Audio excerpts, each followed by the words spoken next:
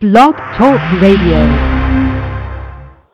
Hey, I'm Jared Padalecki. And this is Jensen Ackles. And you're listening to Winchester Radio. Hi, everyone. Welcome to Winchester Radio. This particular edition does many things. It finishes off Season 10. We're going to discuss the finale with not only me, Susan, Becky, and Vinny, but we have some other special guests tonight as well. We're going to talk about the finale, and then we're going to eventually move on to a little bit of discussion of the entire season overall. And I even have just a couple questions on Season 11, which will not start up for a while, but finale events just made me think about them. Thank you, everyone, of course, for listening to us tonight. And our guests are Clarissa from Screen Fad. We have Tina from TV Goodness, and we have superfan Amanda, who calls us regularly, and we have a great time talking to her. I'm going to have everybody say hi, and if you guys want to mention exactly your website or Twitter or anywhere else that you would like people to follow you and read your stuff, please do. Clarissa, you want to start? Hi, I'm Clarissa. I'm at screenfad.com. I'm done. Tina? Okay, hey, I'm Tina. I'm at two different places, at TV Goodness and at Tina Charles TV. Okay. And Amanda? You want to say your Hi, Twitter? I'm Amanda, and my Twitter is at Amanda_Elise88. And Elise is E-L-Y-S-E, because it can be spelled E-L-Y-S. Okay. Well, finale time. 23 eps this season, going to be another 23 next season. This was written by Jeremy Carver, and in all my watching, I missed the director's name. Was it Bob Singer? I think it was Phil Scrisha, or however you pronounce it. Phil? Okay. Yeah. Scrisha. Mm-hmm. Yes, it is. Jeremy Carver. I've seen it 3 times now, and I liked it more every single time. The first time I watched it, there was just too much I was thinking about and had to look for, and I wasn't even sure I liked it the first time I watched it. I liked some parts of it, but the more I watched it, the more I liked it. The first time I saw it, I actually found the scene with at the end with Rowena and Cass and Crowley to have a lot more tension, and I was actually holding my breath, and there was so much going on there, and I was actually concerned. Then, as I watched it more, I could see the more of the subtlety in the emotion in Sam and Dean's last scenes in the episode, so I got more out of that. So as a season finale, ultimately, for me, it's still not my favorite, No Rest for the Wicked or Swan Song, but I thought it was a really good one. The one thing I really did love by the end of it is that the Mark of Cain is gone, and Sam and Dean are back to being Sam and Dean, and they're together, and they're in a lot of trouble because their car just disappeared into a giant black cloud of smoke along with the rest of the countryside, but at least they're together and reasonably on the same page. So that I was very happy about.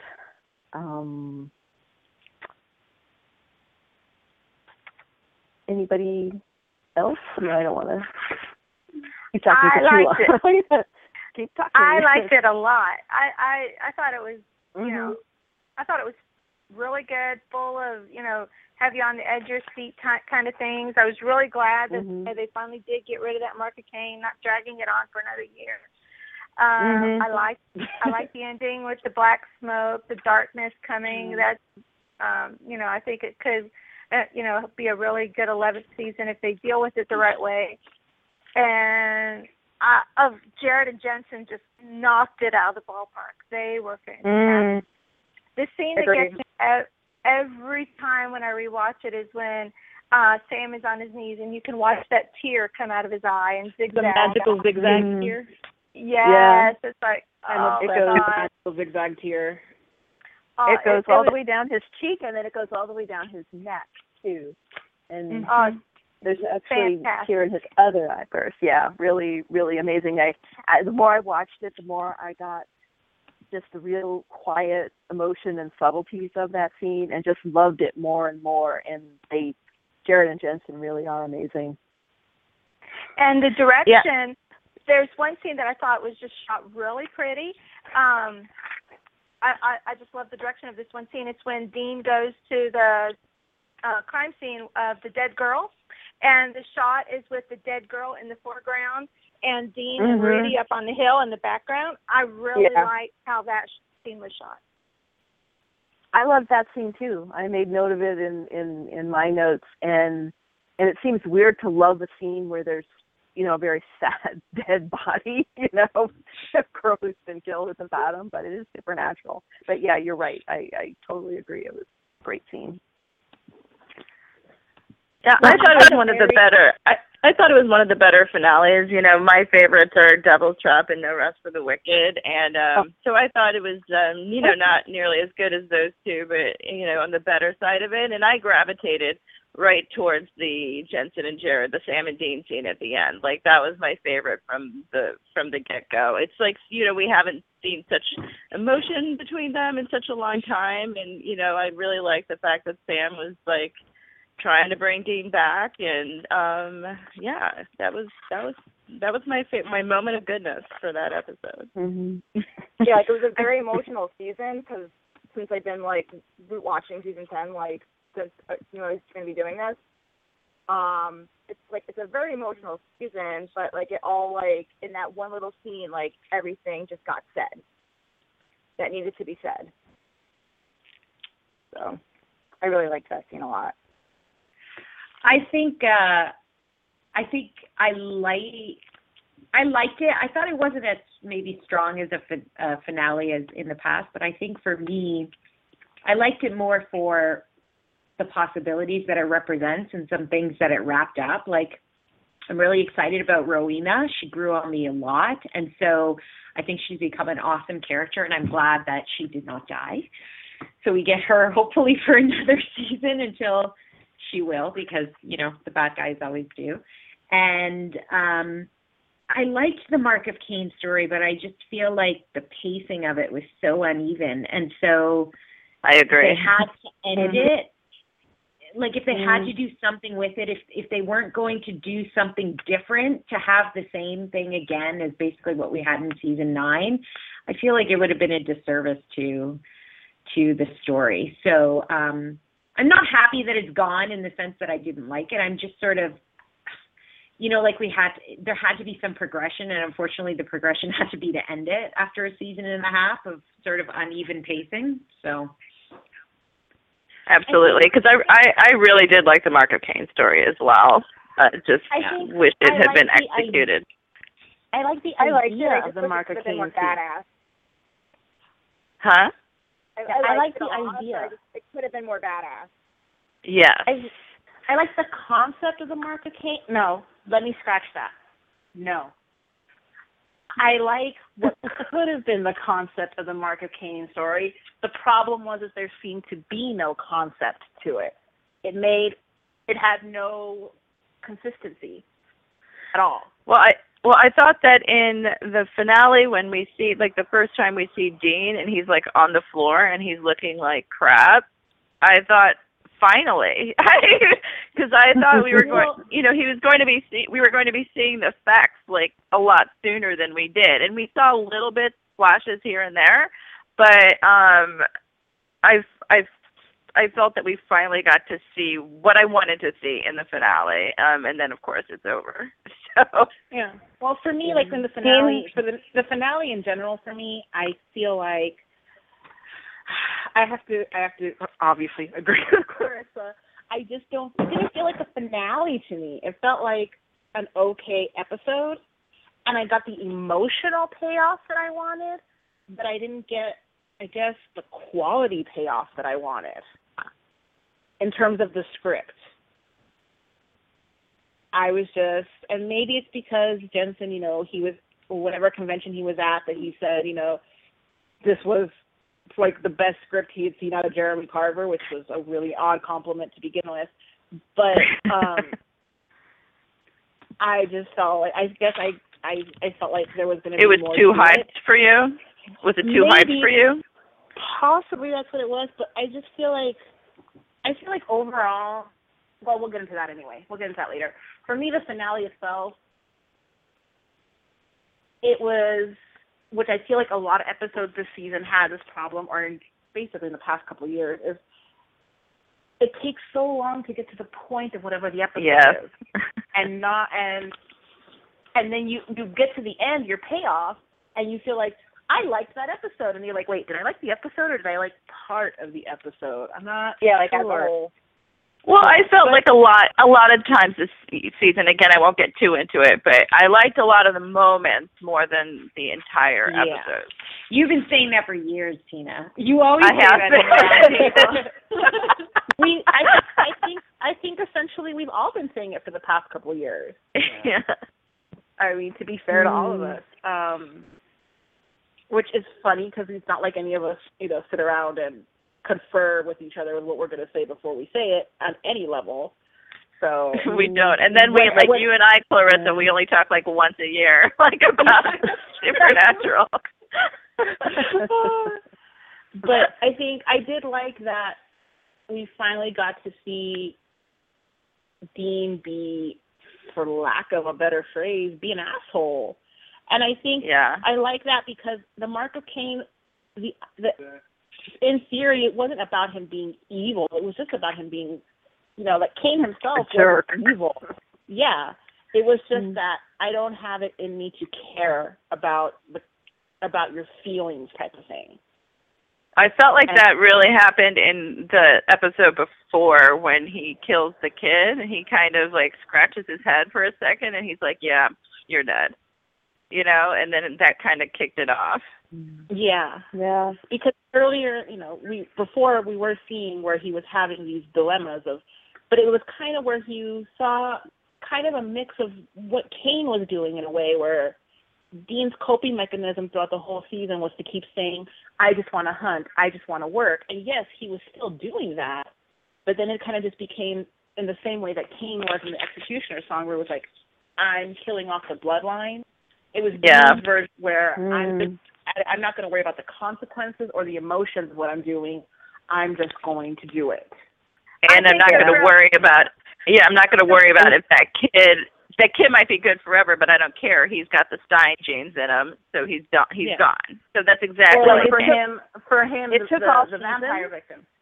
Mm-hmm. The real epitome, I think, of that, the real, I think, showing of what you're talking about there, Vinny, is when he goes into the vampire's lair to save the girl, and the vampire guy has Rudy, and Dean just, kind of jumps at him, daring him, basically, go ahead, kill him. He jumps at him, and that, I think, was right there. It was kind of reminiscent of Demon Dean, which I'll get into my issues with that later, but but I think when I'm saying that, I mean more like in terms of the victims, where he sees there's the murdered girl, and he's very much like, it's not about her for him anymore. Where it's for Dean and Sam, it's about the victim. They're they're solving it. Right. They're solving whatever they've solved, but it's for the victim. But in that moment, for Dean, it stops being for the victim. He doesn't care about her at all. He doesn't care about her family. He's sort of disconnected. Yeah, to the point of I hesitate to call it misogyny, but yes, where he criticizes her clothes, and he criticizes where it's just this really jerk behavior. Yeah, that was uncomfortable. Yeah, and it was supposed to be. I know a lot of people complain about that, but that was the point. You were supposed to be like, this is not my Dean. This is gross, and I don't like this. This is a problem. He has become a problem. But part of the problem was to illustrate that for him, it wasn't going to be about saving people. It was just going to be about hunting things. Right. Well, all season podcasts we've talked about the Mark of Cain, when Dean would supposedly be under the terrible influence of the Mark of Cain, and he would kill all these people. They were all still bad people, and you felt okay that he killed them. And it took all season, but finally somebody innocent died, and that was Rudy. I mean, right. as another hunter can be innocent, but finally we finally got someone where, yeah, that person should not have died. Otherwise, we could all sort of say, well, the Steins deserved to die, and even maybe the kid Stein deserved it, and then the people who'd had, I guess it was Claire, her supposed family, and they all died, and well, it was okay. It was okay. And I think it was a really big misstep for them to not have fleshed Rudy out better, because we know Rudy exists because he exists for Sam and Dean in terms of phone calls throughout. Right. But we don't have a connection to him. And so in one way it works because it is just the idea that Dean is a menace in a way. But like he's a random person. Yeah, but to us, but we the fact is he doesn't. I mean, it's a weird thing because he doesn't kill Rudy. He's part of why Rudy is killed, right. And his negligence, maybe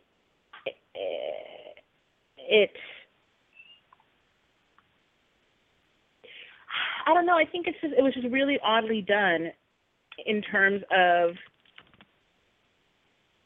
I think you expect the audience to care just because he's what we perceive as an innocent, which I completely get behind.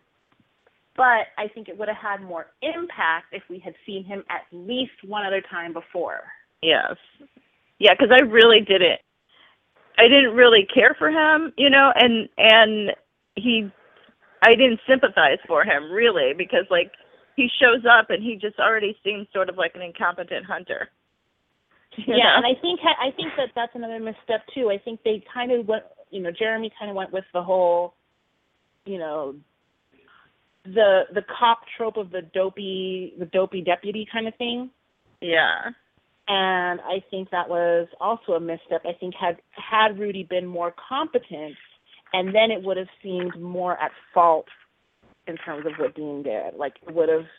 I just feel like the impact of it was off. So for me, the 75% of the finale was just kind of. I didn't have an edge of my seatness at all.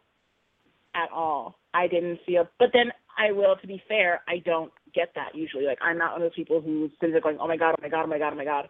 The show doesn't do that to me. It never has. So I'm coming from a very, I don't want to say jaded, but jaded point of view. But I think it was a solid episode. I think it was really good emotionally, but I don't know if it was a season finale. Things didn't really pick up till honestly Dean started talking to Death. Like, well, and that's kind of significant. That's kind of starts to pick up. And that's kind of indicative of Jeremy Carver's style for finales. If you look at his finales, from 8, 9, and now, that is very indicative of his style. And it kind of seems to be indicative of his show running style as well. Is that the pacing is off, and it's like at the last minute. Yeah. Oh yeah, I was supposed to be doing a thing. I should do that thing. Let's do the thing. Yeah. Or it's like the last 5 minutes is when it gets most intense. I'm like, no, I wanted an intense episode in its entirety. Yeah, and I'm going to say, for me, the emotion of the episode was thrown off from the minute they played the 200th episode version of Carry On Wayward Son, because that's the moment when you hear that song start for the past 9 years or 8 years, should have been 9 years this season. There's that immediate heart in the throat feeling. No matter how upset you are at the season, no matter how upset you are at the characters, no matter how low or high your expectations are, that moment that song starts, it's Pavlovian. I was a little scared. When I heard it. I was a little scared, and then I was happy when they brought it in, but I was a little scared at the beginning. I was like, oh, no. I think it was an editing misstep to use it because I understand why they did it, though. I mean, it's the 10th season, the season where it had the 200th episode. I think they kind of wanted to bring it back to that feeling from the 200th episode. So I totally get why they went with it. But I agree. I think they went with it because they're still patting themselves on the back for the 200th episode when I don't think they should be patting themselves on the back for it. I don't think. I was waiting for that. I knew she was going to pick that episode. I don't think that's why they went with it. I think they went with it because they're like, we had our own version of our song this season. Let's put part of it in the finale and the recap of the season. To me, it made sense. Did I like it? No, I did not like it. I felt they should, especially because Kansas is such a big supporter of the show. I felt like they should have kept with the with the tradition. It was a little disrespectful. It was I felt disrespected. They should have kept with the tradition and played Kansas's version, but I understand why they did part of the 200th episode version. I understand that you think that's why they did it. Oh, here we go already. We're into it. I liked it just because I really like that version. Like really gets to me. That's just me. I don't know. I do like that version a lot. I do. The funny thing is, and I can't help it. Yeah, and I'm not gonna fully say what I'm gonna say because it's a spoiler for later for somebody else. But I don't have a problem with that version. I don't. Like I actually didn't hate that in 10:05. It was the best part. It was the best part of the episode. It was the best part of the tour. Yes. It was, or as I like to say, the only redeeming quality of that episode. But whatever. Potato. Hey, I like that episode. No. And I love that song. I love that song. But I do think that emotionally, it just was really ill placed, and so from that moment on, I felt already disconnected from the episode. And then you have other elements that were a disconnect within the episode, and then just this rapid connect at the end, which was, again, like I said, for me, highly emotionally satisfying. But, out of 42 minutes, I would say I found a total of 17 minutes satisfying. Of the 200th or of this one? Yeah, I lost it. Oh, of this. This one. This is the finale. Of this. I found exactly 45 seconds of the 200th redeeming. Okay, I was going to say, that's quite a lot for you. God, no. Well, I liked I wouldn't count the minutes, but I would say I liked. Well, I was estimating. We know I didn't really math. I didn't really see anything that I didn't like in this finale. No, and that's what I'm saying. It's not that I didn't like. It's that kind of how we had discussed on the podcast before, where I didn't feel like the mid-season finale felt like a mid-season finale, which didn't mean it was a bad script. I just felt like it was an oddly placed episode. That's how I feel about this. I don't have a problem with the script necessarily at all. I just don't feel like it felt like I feel like this felt like a mid-season finale, and then the darkness should be kicking into the rest of the season. Oh, see, to me, it felt more like a season finale than we've gotten in a few years. Like the season finale where Lucifer rose. To me, that was like, whatever. The Lost finale was much better. No, you're wrong. The Lost season finale of the same season that the Lucifer rose, they both had the white screen at the end. So that's why I was comparing them. And the Lost one, I thought was better than the Supernatural one for that year. You? Lucifer was so good at the end. Oh.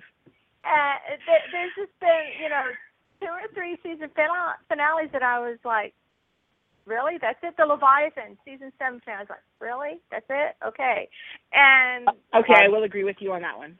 Yeah. And this one to me was like, yeah, this felt like a season finale moment. No. The only thing that felt like a season finale to me was the absolute last minute. The rest felt not like a finale. About.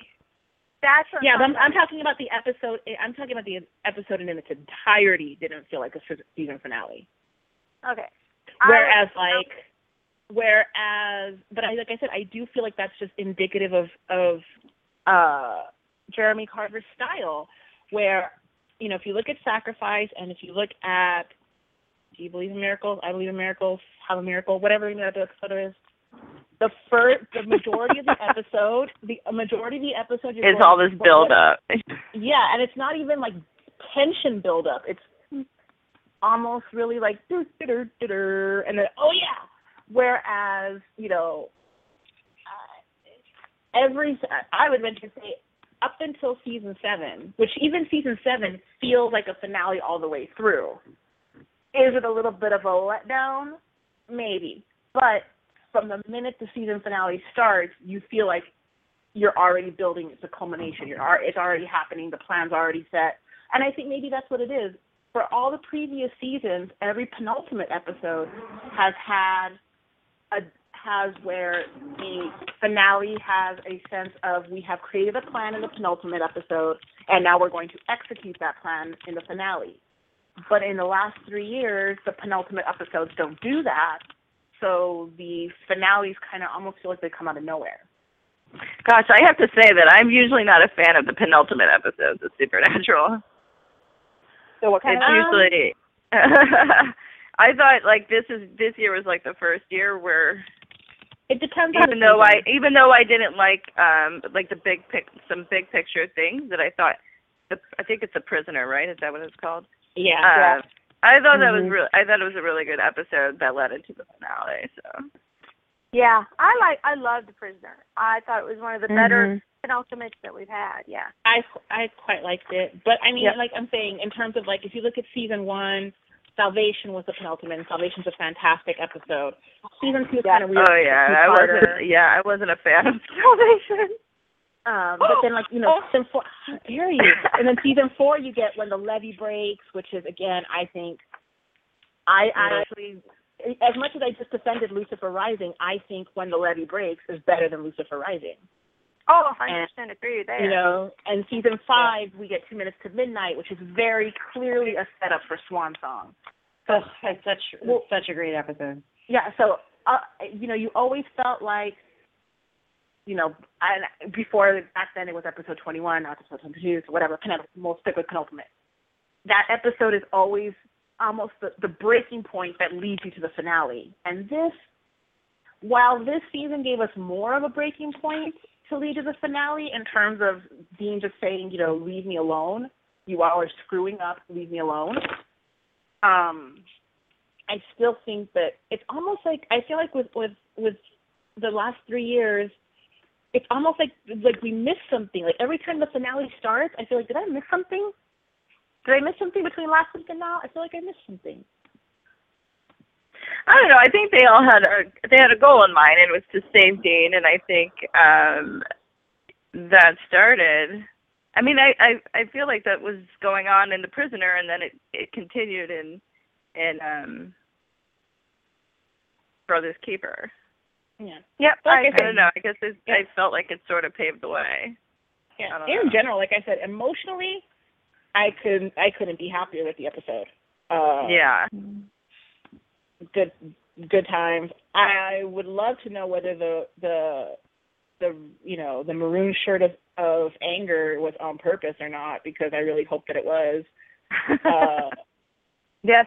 Seemed to always appear appropriately with Dean and then the angry Dean and Merrick of Pain Dean. I'm also like, does that mean that we have to retire the maroon shirt of anger? Like, what's going to happen?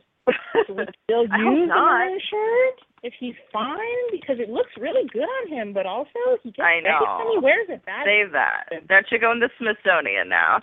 But I will say that I'm really upset if Jeff is really gone. Like, I'm really super upset because I loved him. I know. I'm so gonna miss Julian Riching. I don't want to be done. And as death, and I'm gonna miss death, and the implications of no more death are huge. I know. And they just kind of skipped over death dying to the darkness, and I'm like, but wait, it would have been bad enough, I think, to just kill Death. Dean starts to address it, but then, he doesn't get the chance because he just said, I think I just killed Death, and that can't be a good thing, So he begins to see the ramifications of what he did, and,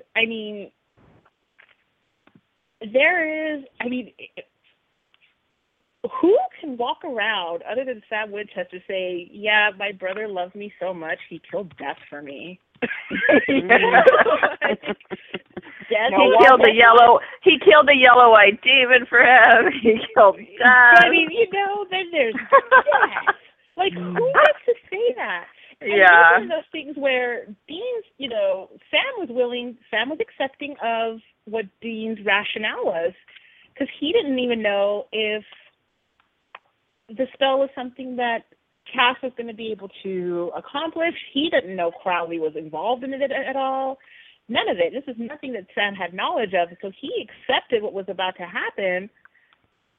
And it really was in that moment, it felt like it was a combination of the pictures and also Death got a little too like, kill him. And Dean was like, yeah. Yeah. You done messed up. You done messed up. And so, but I do, and I loved seeing the equivalent of the light glinting off the Impala and Swan Song and the memories for, connecting to Sam, and the equivalent of having that with the pictures for Dean. Yeah, I like that moment. Something bothered me about the pictures. I know what's I know what you're gonna say. Say it.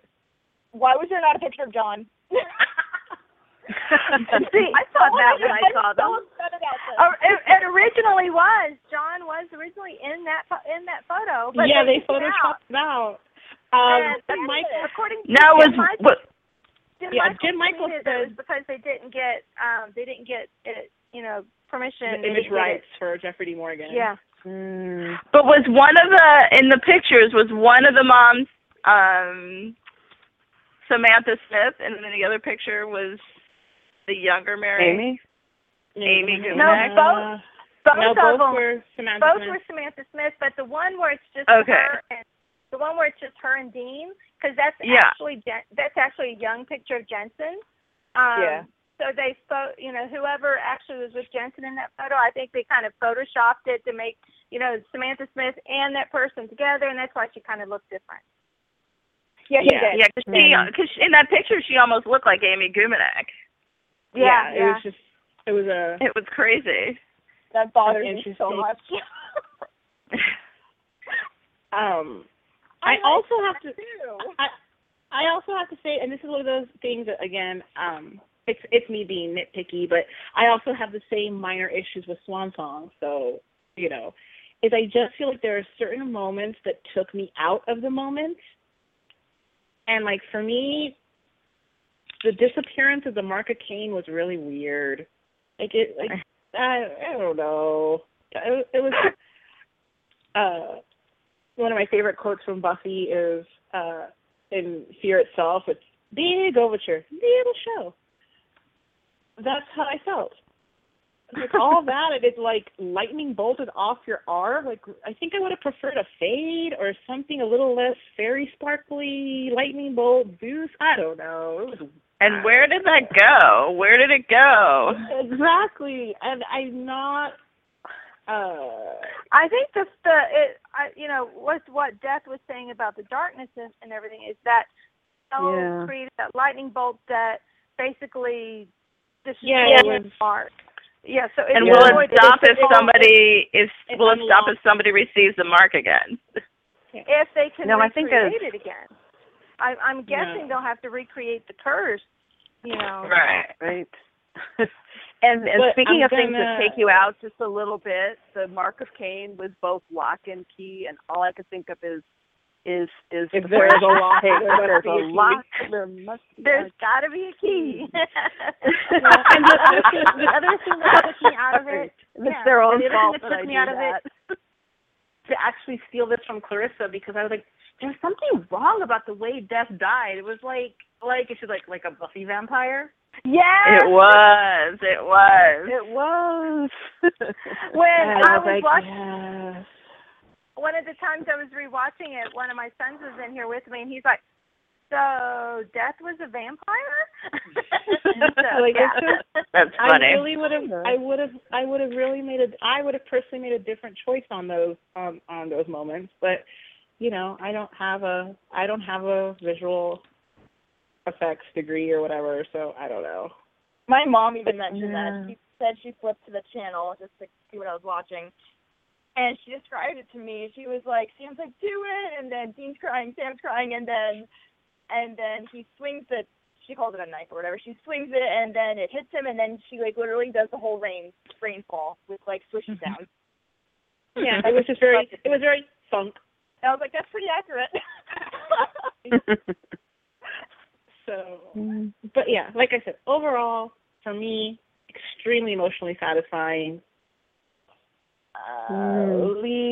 Leaves more questions than answers. I feel like it's kind of screws up a lot of the pre-existing mythology of the show, and I kind of wonder how they're going to cover their asses about that going into season 11. The mythology of that Death died? No, just in general, like the idea of, okay, so if Lucifer had the mark and he gave it to Cain, but when Cain gave it to Dean, Cain still had it. So then shouldn't Lucifer still have it? So if Lucifer still has it, how did the darkness unlock? Okay, but then if Lucifer doesn't have it, how come Lucifer doesn't have it? Because then when Cain gave it to Dean, Cain still has, it's just, what? Oh, Yeah. Again, you're thinking too hard, Vinny. Come on. Yes. No. But there's something to that, yes. No, that's why I said. You're trying to apply logic. Are they going to attempt to dig themselves out of that canon logic hole, or are they just going to go? And then it bothered me too. I was like, so the mark made Lucifer jealous of man? That's why that's how Lucifer became Lucifer, because of the mark? Oh, okay. Yeah, it was. I wasn't super crazy about that. I totally roll with it. I just roll with it. I try not to think about it too hard, and then when I do, I get angry. Yeah, I wasn't super crazy about. I think what the problem is, and Bob Singer kind of said it best at GipCon, where he said, you think we have this plan, but we don't. We just write a cliffhanger and go, now what? And I'm like, yeah, you keep writing yourself. You need a plan. You need a plan. Like, you can't just write yourself into a corner like that, though, which they have consistently written themselves into. If there's one thing to say, we're not sure where we're going to go with this, but there's a difference between that and writing yourself into a literal corner of going, how do I get out of what I just said just because it sounded cool in that moment? So, I don't know. We'll see. But,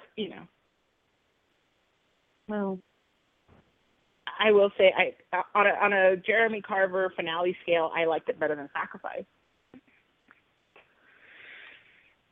Yeah. Which I know is sacrilege, and you're not supposed to say that, but I actually am not a big I'm fan. with you. I'm not a big fan of Sacrifice until the very end, about the end. I actually really don't like the episode all that much. Oops. I'm going to go back to the beginning of the episode and Dean in the hotel room. just briefly, I meant to bring it up before, but all I could think is, how on earth can passed out, kind of drunk, hung over, sweaty Dean still look fantastically gorgeous? But I did think that they actually made him look kind of bad, like more than they ever had before. I mean, it's really hard to make him look bad. Like, it's almost impossible to make him look bad. But they got like 5% of it right. Because I did feel looking at him, like I felt grimy looking at him. Like I felt like I need a shower. I feel like you're itchy. I feel like you feel itchy. I thought he was going to get like herpes or something terrible from that carpet, because that's that's true. Yeah. Carpet. Yeah, that was scary. You have to wonder, like, on the motel room, like, comforter, that grossed me out so much. I'm like, do you know what's on the comforter? Because that's just disgusting. But I also, and it's also like, I'm curious, like, I want to ask Phil, Teresa, or Jensen, like, okay, was the direction that you drink the warm beer and it seductively dripples out of your mouth, or did that just happen? Because I don't know. Seductively? Oh my God! It was oddly seductive. It was not. Oh, not. It is because it's so Jensen's face. Because it's Jensen's face. On anybody else, it would have been gross. It would have been like, whoa, warm beer. But it's Jensen's face, and I was like, why do you look pretty with beer dribbling out of the side of your mouth? Like a drunkard. This is not right. Because I can. Yeah, like your face disturbs me with how it can get away with things. Jensen Ackles. It doesn't help that the camera was like zoomed in all the way either. Yeah, so I just want to know, like, did that just happen, or was this a plan? He did break my heart though when he was like, "I'm good."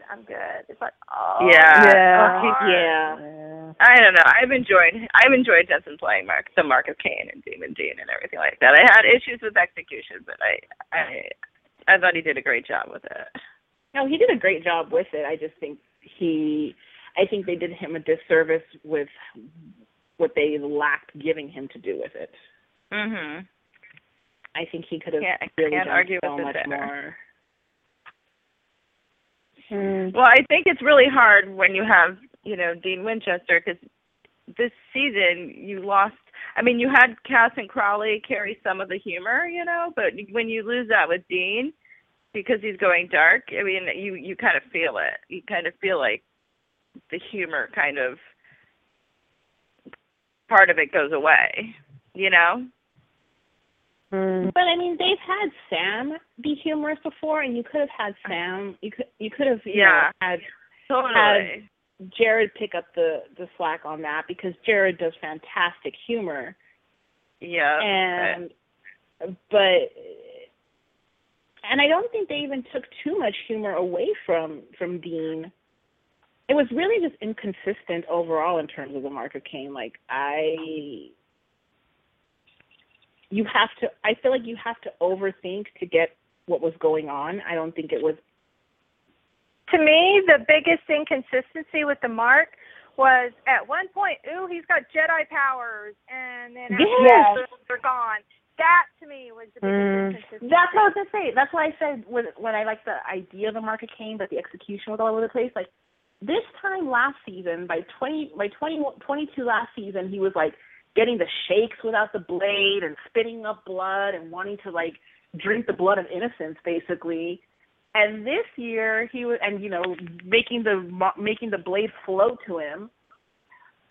Make the blade float to there. Like a boy. But this year, it was like Cass took the blade to wherever he took it, and Dean had no withdrawal symptoms. He had nothing. That's what I was saying, that we didn't really see the effects, like, really hitting him until the finale. And even then, the effects in this finale don't match the effects of what we had seen him go through with the Mark previously. And if there was an explanation for why, like, because, he had died already with it, and now, then he was a demon with it, and now he's not a demon with it, and he's got, tolerance and coping mechanism. Explain it to me in some way. Yeah, even if it's utter bullshit. And he didn't want to eat, and then all of a sudden he was eating too much, and then like when we had Guy B on our podcast, and we asked him about the eating, and he was like, "We're like, was that symbolic of anything?" And he was like, "No." So then it's not something the writers were doing. So I'm like, well, then I don't understand. He was like, "No, we thought it'd be funny." And it was almost like the Mark had a mind of its own. It's like, oh, Dean's going to be like really, really Mark Caney, and then 5 minutes later she's not Mark Caney. It's just it wasn't like wasn't there. It was like it popped up when the writers wanted it to pop up. To say. It was very much he has a mark. We should probably address that. Yeah. Oh, but this week we're doing sort of a case of the week, so we kind of have to lessen his markiness, Yes. And it just seemed like overall they were too afraid to go there with Dean, which I think is really weird because they really went there with Sam back with the Demon Blood. They really, really went for it in terms of taking him super dark and, drinking an entire person. And and then it's they got there. It took a while for them to get there. Do you think if we do a petition for Solo Dean, it could happen? Probably not.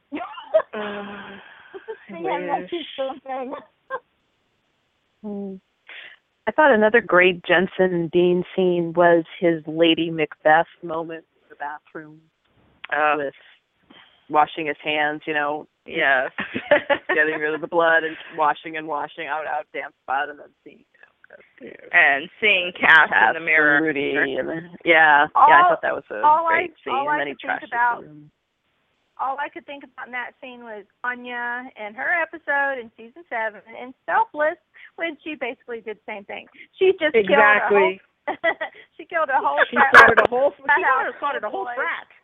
Yeah, and she's that's in the right. bathroom, washing her hands, looking in the mirror, feeling bad. It's like, oh, Dean's having an Anya moment. But at least with Anya, it made sense. She was actually cleaning blood off her hands. Dean was like, I just feel germy. The blood was not literally on his hands.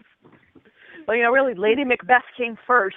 That's true. I don't know. I liked her tearing up the hotel room too. So. Oh, I love watching. Yeah. Oh, I love that. Room. Yeah, that was great. And that had to have been so fun to do.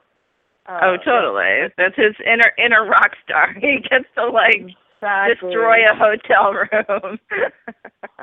I wonder if it was one take or if they had to do it more than once, or if it just was like, we got one take, so just go for it.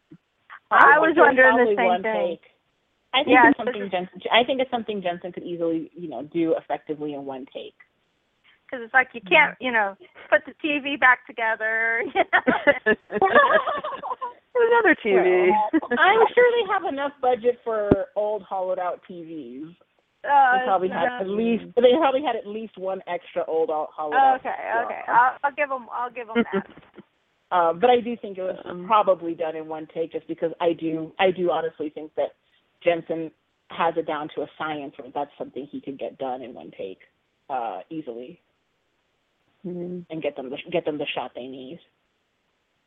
Yeah, unless someone else screws up something like lighting or sound or whatever. But yeah, him for sure. And that concludes my bragging on Jensen Ackles moment. Well, probably. I mean, if everyone was listening, it's just one.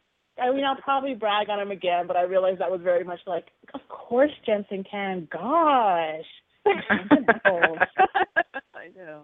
Excuse me for doubting that. Good question. How many takes that took? I wanted to give. I know we talked about it when we had Ruth Connell on our podcast, but I absolutely loved the scene where we got to see a little bit of humanity with Rowena.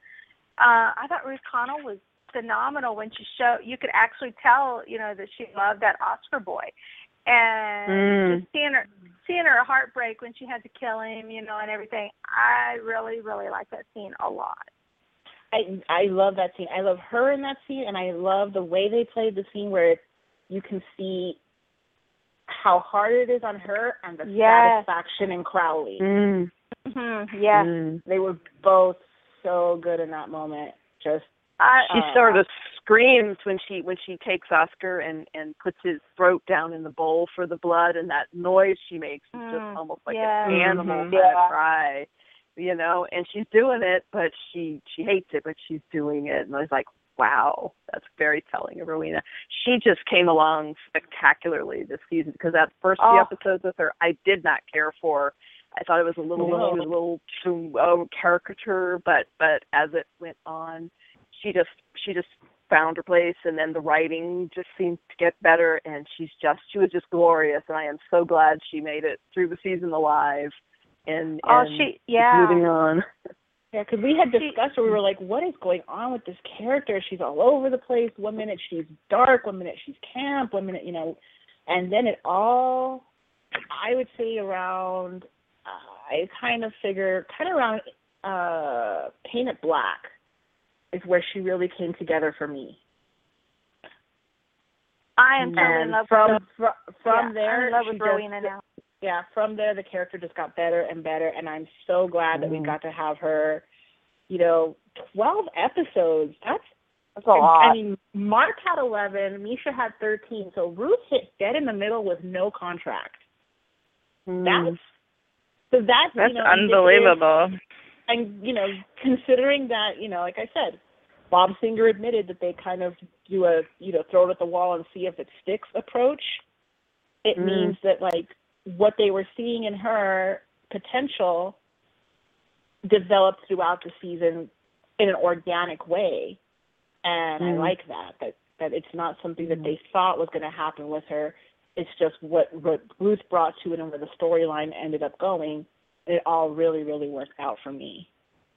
And as for Rowena, what kind of power does she have? She can curse an angel. Now, he's not a total 100% power, but she cursed an angel, and she cursed Crowley, the king of hell. So, I was more shocked that she cursed Crowley versus Cass. Everyone was like, "How can you curse an angel?" I'm like, "Who said you can't?" I don't remember anything that ever said angels were impervious to magic. In fact, I'm pretty sure we've seen that what Metatron did at the end of the day, what Metatron did is a spell. It was just a spell for the angels to fall. Yeah, that's true. So it was just a spell. So they're quite pervious to magic. But he's another angel. He was another angel, and this is a witch, and we've never seen a witch like her. We've never seen a witch like her. So I think that's pretty amazing. I thought it was really cool. Hand and Crowley goes at the same time.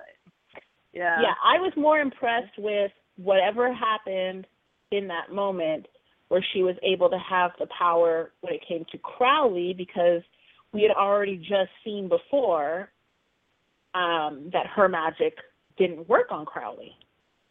And so clearly something happened in that maybe exchange. Something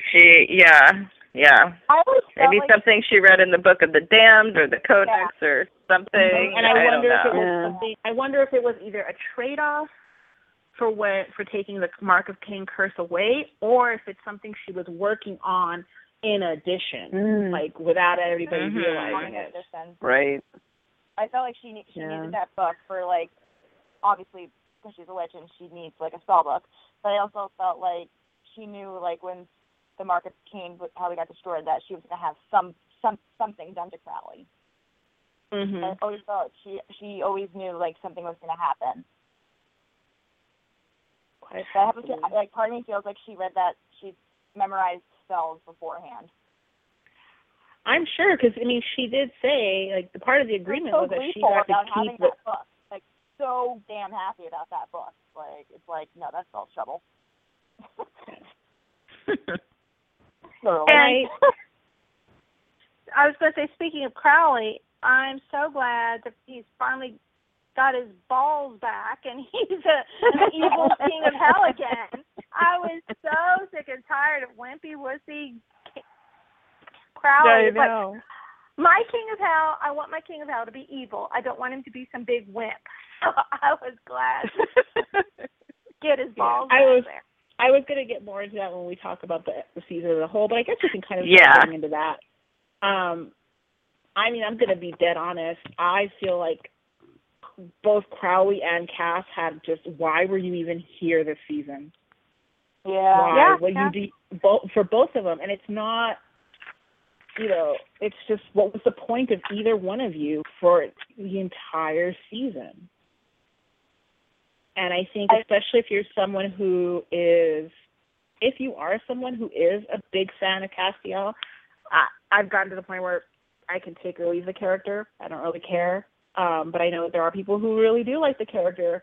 And if you do, then God, I feel bad for you because your character did jack all season. Like, there was just, why were you even here? And there was such potential in the beginning with him and Hannah, not in a romantic way, but in a storyline way and exploring, vessels and everything. And then it just kind of went nowhere. Absolutely nowhere. I think the problem is that when there's not something to fight for all of them, I think it's a lot harder to have anybody sort of be really proactive and contribute to the arc. Because, like, even when you think about it, and this was, like, one of my complaints at mid-season, but it was, like, not even Sam was doing that much. Now, granted, I will stand corrected when I say that he got a lot more to do in the second half of the season, but nobody was really doing anything because too much of the problem was internal. And, like, they've had that kind of internal stuff before, when it was Soulless Sam or this and that, but there was always this sort of, like, external force that they were still fighting and also dealing with the internal stuff. And I just feel like it was too much internal, even though, like, yes, you had Metatron, although really the guy disappeared for so long and then showed up and then went away again. And you had Rowena, but she was sort of an antagonist and sort of not. So I just... But there was no big bad. No, there wasn't. And for me, I feel like that's the biggest misstep of the season, but that's why I'm most hopeful for next season, because now we have a big bad, or big bads, rather. Right, Rowena and the darkness and whatever the darkness brings. I can't believe I have to spend, like, the next 2 years capitalizing the darkness. That's the first thing I said to Vicky after the finale. I said, I can't believe it. It's hilarious. She's so angry about it, and it's so funny to me. I can't believe I have to capitalize the and capitalize darkness in my writing. I complain every time. My problem is... It's either that or the first. I was just about to say, my problem with the darkness, because, I figured we would talk about that when we get into, like, what we're talking about for season 11, but I'm like, so you're going to do the first? And when Buffy did the first, it was not successful. Nobody liked it. Oh. Why are we going to do it? I'm just hopeful because of the possibilities of what it can mean, because I think, for example, it brings the angels more into the story than they've been in a really long time. Like, there's always sort of now just been a tangential connection because Cass is still in the show, and you've got to give him something to do when he's not around. But I don't know. I feel like it's unifying in a way that the Apocalypse was, and so it brings more people into the story.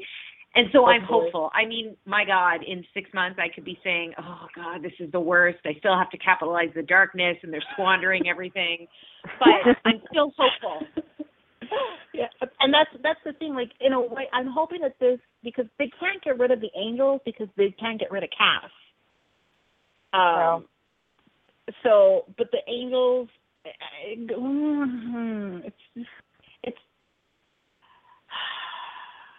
If they can really fun new angels, it would be good. Like, don't give me a Malachi who we saw for, like, I can't even remember who he was.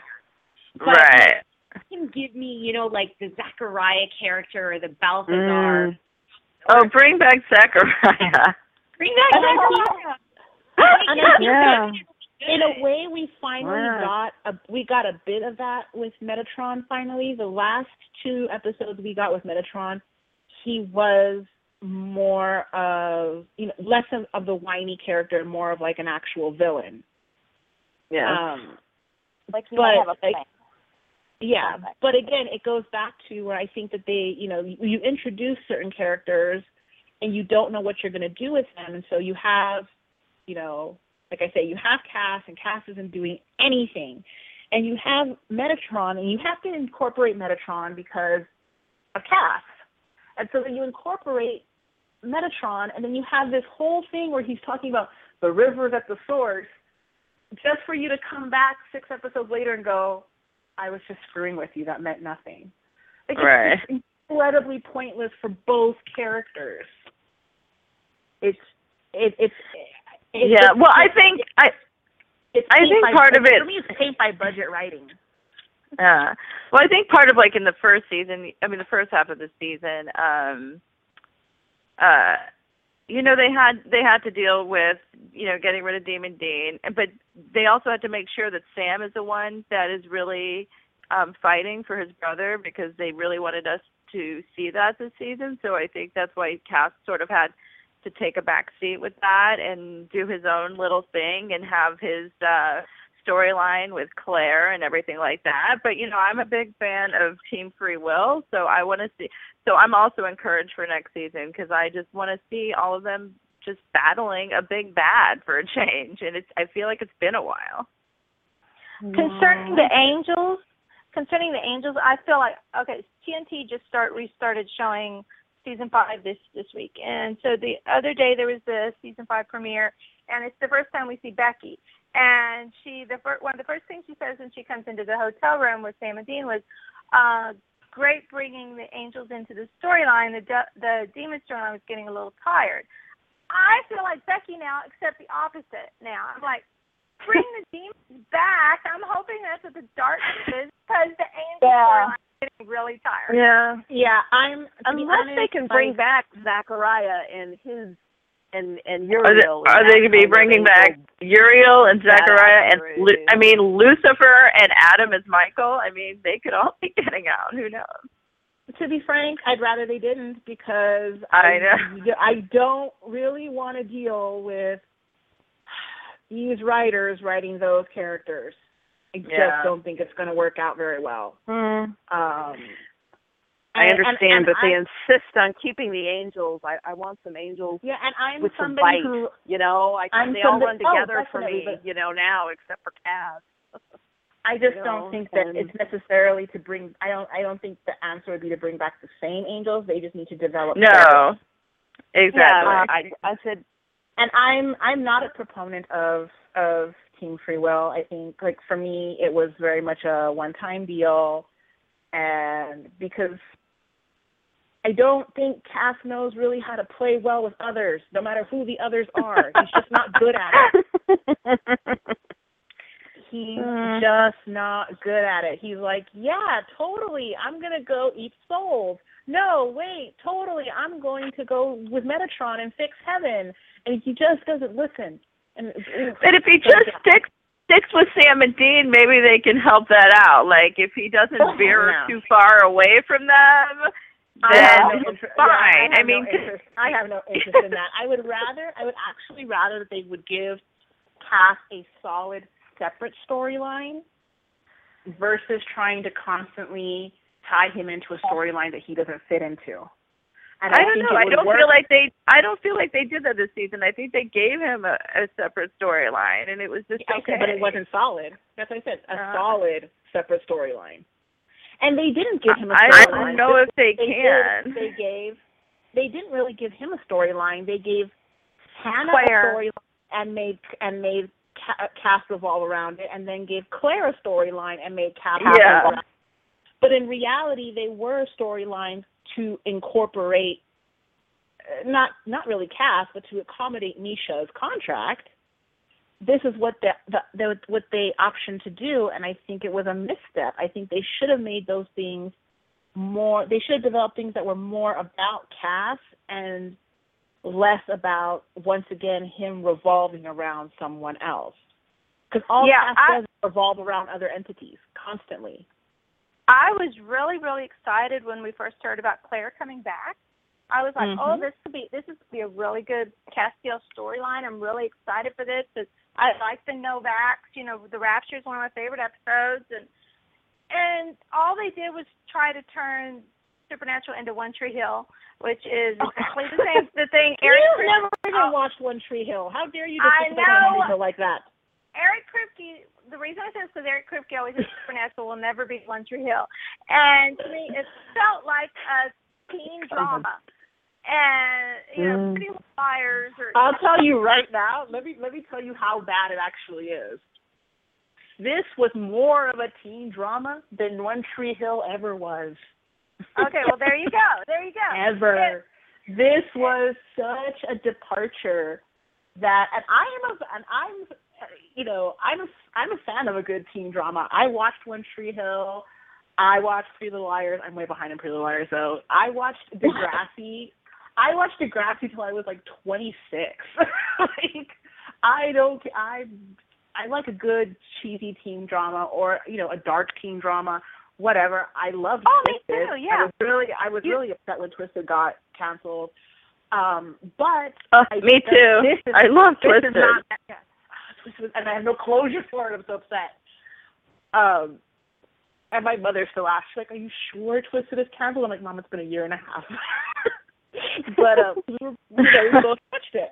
So, but I think that it's just trying to fit it into the formula of Supernatural did not work at all. Exactly. I will say, out of the three episodes that they did with Claire, like that third one, I actually liked. That was the one I liked. I thought the first two episodes she was in, not so much. Do I even know you? The third episode I liked. Oh God. If I want to watch, if that's the kind of show I want to watch, I'll turn over to ABC Family and watch it. I don't need that. I don't need that on the show all the time. But I was actually surprised because I did not like the first two episodes at all. No, and I really feel like Angel Heart was and for me, Angel Heart was the absolute definition of pointless filler. It made no sense. It was total filler. And then I agree. Lifts out of the story. The very next episode acts like that episode didn't happen at all. Like, but you go from 20 to total filler. Yeah, 21 is being like, have you talked to Cass? Well, how long has it been since Angel Heart for you people? Jeez. First of all, I agree that every one of the Claire episodes were just filler. They all were. You could take them out, and nothing, won't change the show at all. But of the Claire episodes, the one that I did like the best was the last one. Yeah, I would say of the Claire episodes, the one I liked the best was actually the first one. I really did not like. I thought Angel Heart was so unbearably boring. It was so boring. No, I didn't like Angel Heart. I really that's one of my least favorite episodes. It's one of my least episodes of the entire series in 10 years. I would really, really have loved it. It probably, and I said this during our podcast for the episode, it would be one of my probably top 30 or 50 episodes if they had gotten the same actress back to play Amelia. Because to me, the emotion got taken out from me when Jimmy and her reunited in heaven at the end. If it had been the same actress, I'd have been crying. I don't think it would be in my top 50, but out of the Claire episodes, I like that one. No, and Becky and I had a legitimate argument on the podcast over it. We yelled at each other because Angel Heart actually psychologically bothers me. That episode bothers me on a psychological level. Let's not go down that road again. I'm not. It's an absolutely it's this bizarre mixture for me of utterly boring and utterly disturbing. And so for me, it's and I really hate the use of this word. So understand that I'm using this word with a bit of irony, but it was nearly triggering for me, that episode. I just had I had a lot of psychological issues with that episode. Interesting. And I found it just, for me, it was just a really problematic episode that I wish never existed. The Claire episodes are at the bottom for me in this season. I mean, we are going to talk about like our favorite eps and favorite moments and least favorite, and those are my least favorite part of this season. It had possibilities, but they went nowhere. And the moments when Claire goes off with the worst possible people and then thinks she can have them kill Dean freaking Winchester. No, I can't go back there. Ugh. Yeah. I just can't. We all decided to write down our two favorite moments, two favorite episodes. My bad moments, one of my two is turning the show into a teen drama with Claire. That was one of my two. Yeah, that would not have been that would not have been my choice to go with, like a choice story to go with. And I think the problem with it is, like I said, Claire overall, like the episode, the things we left behind. I always get that and the things we carried mixed up. Okay, so the things we left behind. That episode, like I said, in and of itself is an okay episode. That's the one with Cole? Claire. No, but one of my favorite moments is in that episode, though. Yeah, the one with Cole is the things we carried. The one with Claire is the things we left behind. So the things we left behind, which is the mid-season finale, it's an okay episode in itself. It's poorly placed as a mid-season finale. Yeah, it should not have been a mid-season finale. And I think I would have enjoyed it more if it wasn't the mid-season finale cliffhanger and then coming back and being almost a two-parter going back into Claire's story. Yeah, I think that was a huge pacing problem in terms of the airing schedule and the writing schedule. Huge problem. And I think I would have liked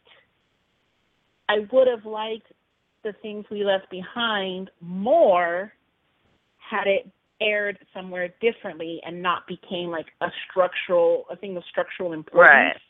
Right. Because again, it took something that theoretically should have been about Cass, which is Claire's story, and made it about Claire, and then so we're back to where, well, what's the point of Cass? Is it Cass's job just to show up and have people forgive him for things all the time? I don't understand the point of that. I'd like to see more badass Cass. So. Yeah, the show is really letting the character of Castiel down the last few years. They are not really giving him anything to do. They need to decide what kind of character Castiel is going to be. Is he going to be some goofy guy who doesn't fit in, or is he going to be this badass angel? They need to make a decision, and then they need to, give him an actual good storyline for a change. Castiel has not had a good storyline in a long time. No. I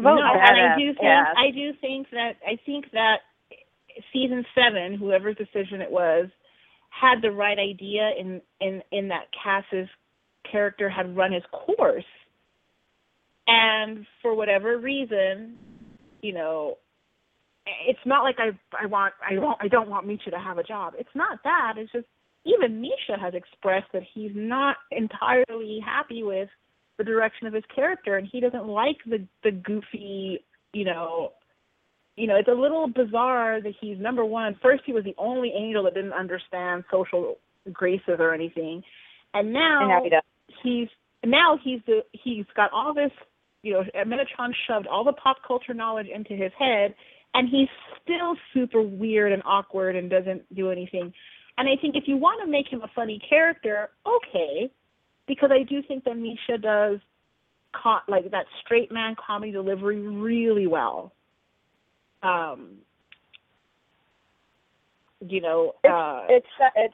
Especially against playing against Ruth Connell in 820 and 1021 1021. With the pork rinds and I remember these from when I was human, and those moments are better because it's introspective with comedy. So it's got that moment of him being, having this memory of being human and everything and what that meant to him. But then it doesn't go anywhere. It never goes anywhere. Like, he was completely irrelevant to the season finale. He did nothing. For episodes and episodes. He did nothing but babysit Rowena, which, why? Yeah, I didn't understand Give that. him something to do. And I don't think it's conducive. He can't. I think the best plan would be to give him his own separate story, because you can't. Cass is not the kind of character that you can say, okay, well, he lives in the bunker. Well, okay, but he doesn't sleep and he doesn't eat, so he doesn't need a home. And, Misha's contract is only for, approximately half the season, so then you spend half the season explaining why you don't see him. Like, what is he doing in his room reading? We had one episode in season 9 where they're trying to explain why Kevin isn't there, because it's just an episode that Audrey Child was not paid to be in. But I feel like it'd have to be a separate story under, the same umbrella story, the same big picture story, because I still feel like you have, he, I think he has some really good chemistry in his scenes with Jared and Jensen, and I don't want to lose anything like that, I don't care what they do. I don't care who he's with. Just give him a good storyline. I don't care who is in with him. And the same goes for Mark. You find Mark freaking Shepard after years of begging him. They had to court Mark Shepard. They finally get him, and this is the story they gave him? They make him a wimp. I'm sorry. Are you? Well, at least we're a little encouraged by the fact that he finally, became Crowley again. Yeah, but I was unclear then, because what did it mean for the finale? Because it didn't mean anything for the finale, but hopefully for next season. Yeah, it was. I'm hoping that now that he has an antagonist to work against, that's obviously probably a big problem for, because I assume he's going to survive, but that's a big problem for him. I'm hoping that sort of, makes him evil again. What's he going to be doing with the whole darkness thing? Is that a good thing for him, or what? I don't know. It's a good thing for him. I think he'll probably team up with the boys about it, because I don't see how something like that would be a good thing for him, but no. I still think that he has a defined antagonist now. Yeah. Yeah. Theoretically, the darkness should affect everyone. I'm confused as to why it's brand new information for both Cass and Crowley. I feel like those are two characters that probably should have, maybe heard of the darkness before. Just saying, might have, Nobody talked about that in Little Angel School. Nobody talked about that in Little Demon School. No, nothing. Okay. Well, I wanted to know, why didn't God just destroy the darkness? He is God. Well, he did the same thing with the Leviathans, right? He locked them away instead. It's like God is either unbearably short-sighted, or he just wants everything to get out and then scrap the world. I don't understand which it is. Well, theoretically, if you look at based on my religious teachings and the way I grew up, it's that God isn't there to solve your problems. God's there to give you the faith to solve your problems yourself. Yeah, but that's why you don't run around going, "Why God?" Problem. It's not my problem. It's his problem first. You started it, dude. Pretty sure he created the world. Kind of his problem. So not standing next to you, because you are where the lightning is going to strike. Good to know. I will tell God that it's his problem. Don't you worry. You tell him, and when you tell him, make sure I'm nowhere near you. Yeah, Rob Benedict in front of me, and I will tell him. In the supernatural universe, God makes very different decisions than like we'd expect, because a little bit of where he is, he's out wandering around and going to high school theater, occasionally, and we don't know exactly what's happening. So he's sort of here or there, and then he isn't. Omniscient and immortal. Yeah, being omniscient and immortal has got to get really boring. Yeah, and he's just taking a break, and they've looked for him, and they can't find him, and then he makes odd decisions in the supernatural universe, like allowing things like the darkness and the Leviathans to remain in place, sort of. But I guess there is also like Death talks about, and the thing is it's not just about good and evil, it's about balance, and Rowena talks about that as well, and I think that's an important thing, and I think that's again kind of where it's going to have to, I assume, go with the darkness. And in terms of everybody working, to get, I'm trying to say this delicately, I had a real issue with the whole, we all have to work on this for Dean because poor Dean doesn't feel loved enough, because I don't understand how the dude who everybody loves needs to be shown I didn't get that constantly. It makes no sense to me. Like, he's always had poor self-esteem. Yeah, poor self-esteem, but there's a difference between having poor self-esteem and having everybody else agree that you're, like, I don't know, I feel like, I can't explain it right without just sounding really, really mean, and I don't want to do that. Yes, I'm just not. Okay.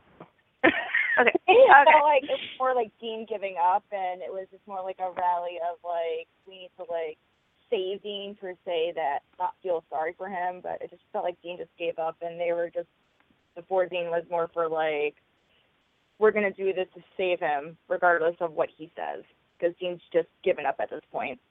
Like, he's considering, so to speak, suicide at this point in time. It's not the first time. True. I guess I feel like. And he's not the only character, that has done that on the show. So exactly, I was going to say. I feel like when Sam is struggling, he only has Dean. But when Dean is struggling, somehow he has everybody. But the story wants me to believe that he doesn't have everybody, and that everyone has to, like, all of a sudden realize that they all care about Dean. I'm like, what show are you all watching? Because I've been watching the We All Love Dean Winchester show for 9 years. Where the thing is, we do know that everybody loves Dean Winchester, but Dean does not know that. He's always... No, and that's what I'm saying. I get where Dean doesn't have the self-esteem for it. I don't get the other characters essentially enabling that bizarre belief of his. I don't know. It was just weird. No, I don't see that at all. Yeah, I don't either. And there's been other people there for Sam when he was going through things. Bobby was always there for Sam and Dean to get Sam through. So no, I mean more in this current. I mean more like in this. Like, are you talking about current, just this season? Like just this story? No, like in Carver era, I guess more. Because it's one of the complaints that we've had, and I think that's also why the storytelling suffers, is because. Yeah, we always got Dean kind of being the audience, so we got everybody's point of view through Dean, because Dean was constantly the one talking to other characters. Dean makes friends easier, but the reason that he does that is for exposition purposes. So then when you flipped it to this storyline in season 8, where Dean is so internalized, and then you've never really been able to give Sam... Well, there are also not a lot of, but I think there are not, I mean, right now there aren't as many recurring characters that are there for the boys. I mean, everybody has died, but he's had Cass has been there, and we saw Charlie be there for him this season. So I don't think Charlie was there for him this season. Charlie was there for Dean.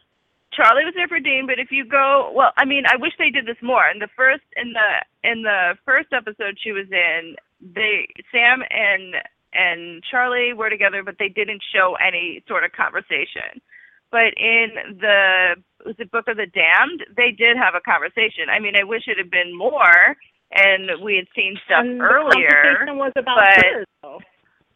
Huh? No, he also, if you go back and look at the conversation, because I watched it again today, it was part of it was hers, because she's like, now I'm in this life and everything like that, but then he's telling her about how when it all revolved around Dean, but it was when he was talking about remember he was saying stuff like about Jessica, and when he was in school, it was always he didn't want to do this life, and then he lost Jessica, and it was always one more job. So there was a little bit of that. I wanted to see more of that. Yeah, I think it was a little like it was just. I'm not saying it was 0% there. I just don't think it was there. Right. I just don't think there were a lot of characters around anymore. But I think there were a lot more characters back when Dean was needing them. Were there really? Well, I mean, I feel like by this time, yeah. And I think that may have hurt a lot because she was like a father to both of them. I think that made a big difference for a long time. Yeah, but we lost Bobby in season 7, so. But I mean, Bobby is the only character you can really say was ever truly there for both of them on a narrative point of view, because again, storytelling-wise, Dean was used as the audience, as the exposition. Right, and it was always about saving Sam and Sam with his internal struggle. So this is like really the first time. On the flip side, when they flipped it and put it to Dean, then they started that kind of mid-season 8, making it about him. Actually, no, season 8 in general. And I think Sam and Cass had a lot of. I think they put Sam and Cass together a lot. Yeah, but did it work? Yeah, I thought I enjoyed their scenes together last season, especially. No, I'm not saying. Well, I'm not saying enjoy. Like I enjoyed their scenes in Inside Man. I enjoyed them, but again, it's still about Dean. I guess here's my thing. Sam had to go take Dean's friends in order to accomplish this. Right. They don't I mean, I wish, because I always thought Jody was somebody that was been there for Sam, but like in the episode that she guest starred in, they didn't really go there. No. That's what I'm saying. You have you can make the argument that they don't have the characters. But it becomes Does somebody have a speaker? It's Clarissa's phone. It'll start to echo. Sorry, that was. I had to unplug for a second. My headphones. My bad. I'm so used to it. I'm like, it's her. No, it's back. It's back. So yeah, I think Jody is somebody that always had a connection with Sam that they could have kind of utilized better when she was on this season, or had her on more than once. Garth is gone. He's off being. Werewolf. Oh, or whatever don't even get me started on that. No. I mean, there's not a lot of recurring characters around right now. It's like it's Cass, and it's Crowley, and it's Jody, and Charlie. But there's not a lot of people. Yeah, there's Cole, and he's still alive. Oh, Cole. There's Cole, but yes, which I actually really like. Cole. Whatever. Huh? I really like Cole. Oh, me too. I love. I like the character of Cole. Mm-hmm. I love Travis Aaron Wade.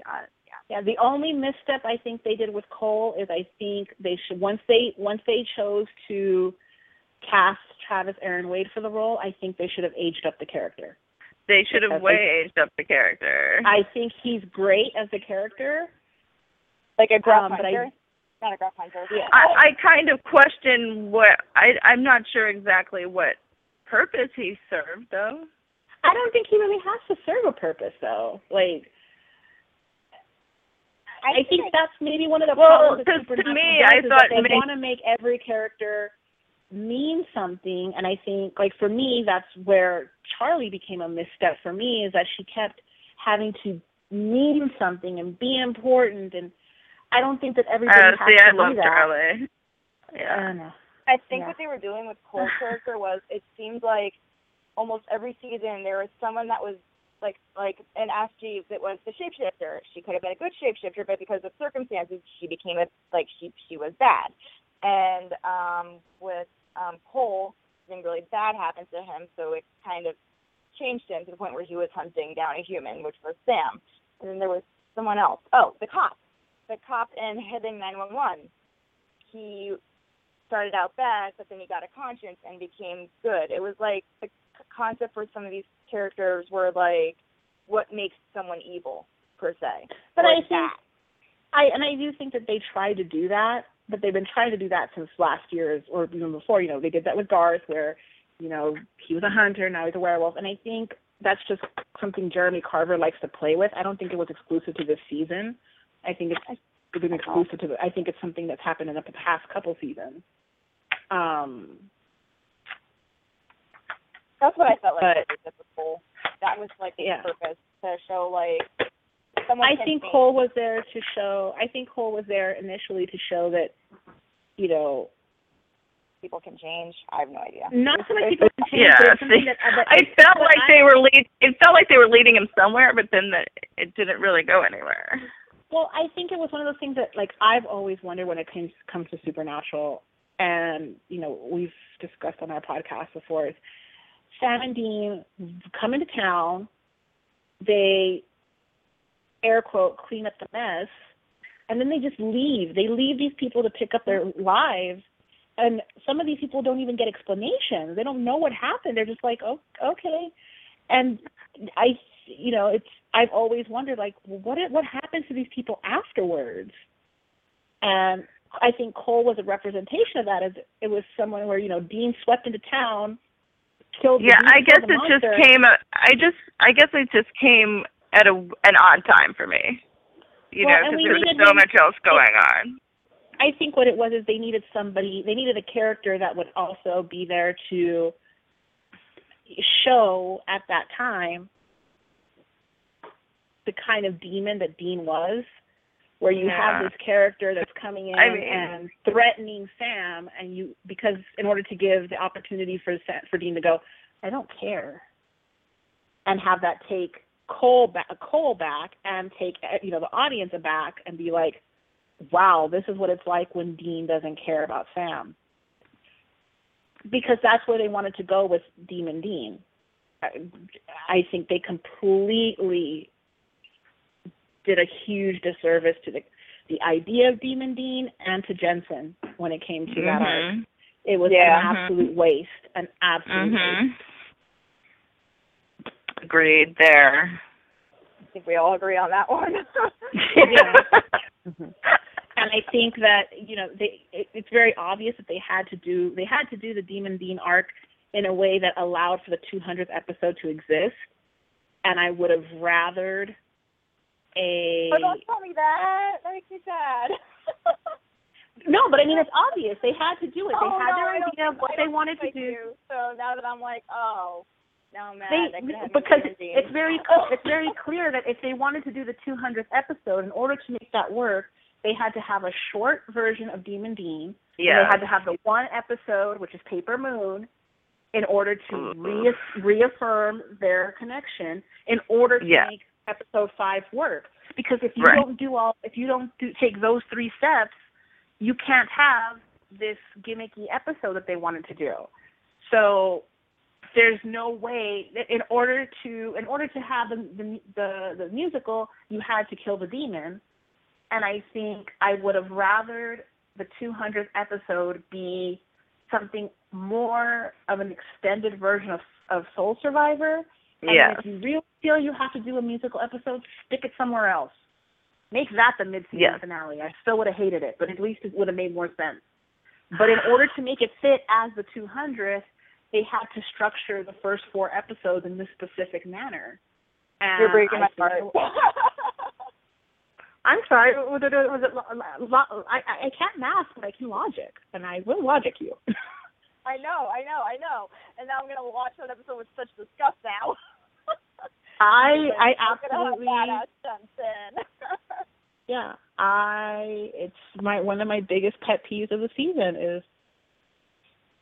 But again, it goes back to the overall issue, which is pacing.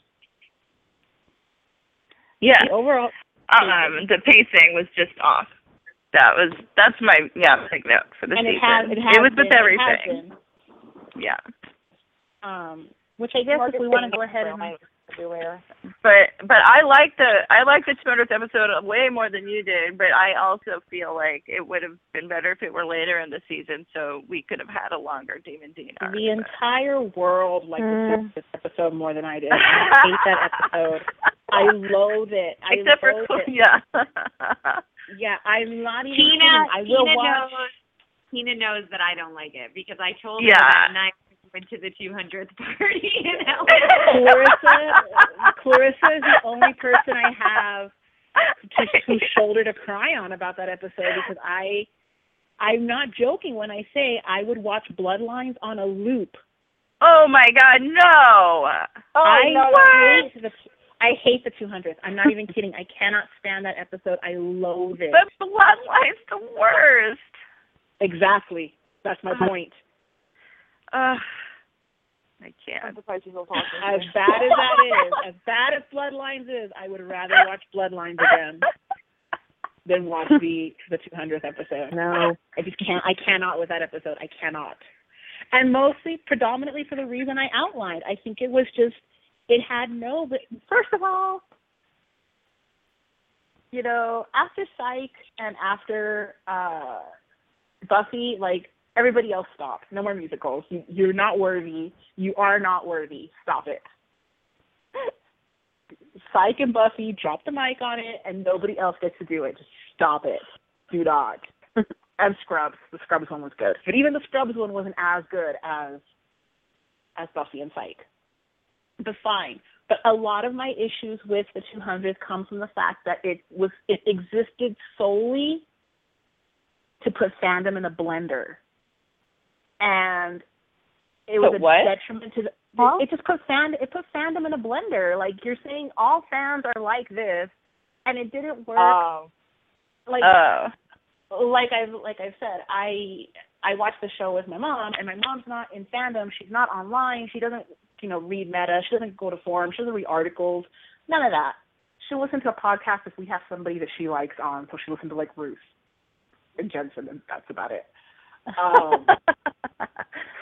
So I think she's listening to not you, apparently. No, she doesn't care. She listens to our Kings of Con one. So specifically if it's something she cares about. So she's not in, and so I spent the entire 200 episodes trying to explain things to her. Versus, like I said, French Mistake, which works whether you understand meta. I mean, you're in fandom or you're not. So if you know that Jensen Ackles was on Days of Our Lives, but the 200th episode was supposed to be solely for the fans of the show. Yeah, but see, that's the problem. The audience and fandom are two different things. So the episode exists for fandom, but a majority of your viewing audience is not fandom. So that's why I say, the French Mistake works because if you're fanish about Jensen Ackles, he was on Days of Our Lives and ha, ha, ha, wink, wink, nudge. Yeah. If you're not, then it's just the idea that Dean Winchester would be on Days of Our Lives. That's funny. Yeah. Here's the thing. Jared Padalecki is married to Genevieve Padalecki in real life and ha, ha, wink, nudge. If it's not, then in the show it's Sam's married to Ruby. Ha, ha, funny. The 200th episode was straightforward fandom. It was straight fandom, but I know a few people who had broken up with Supernatural for a while, for years, and went back and watched the 200th episode, and they loved it. Oh, good for them. Yeah. I think it's terrible. I think it's absolutely terrible. And I think it's a bad episode. I think it's it's so bad. The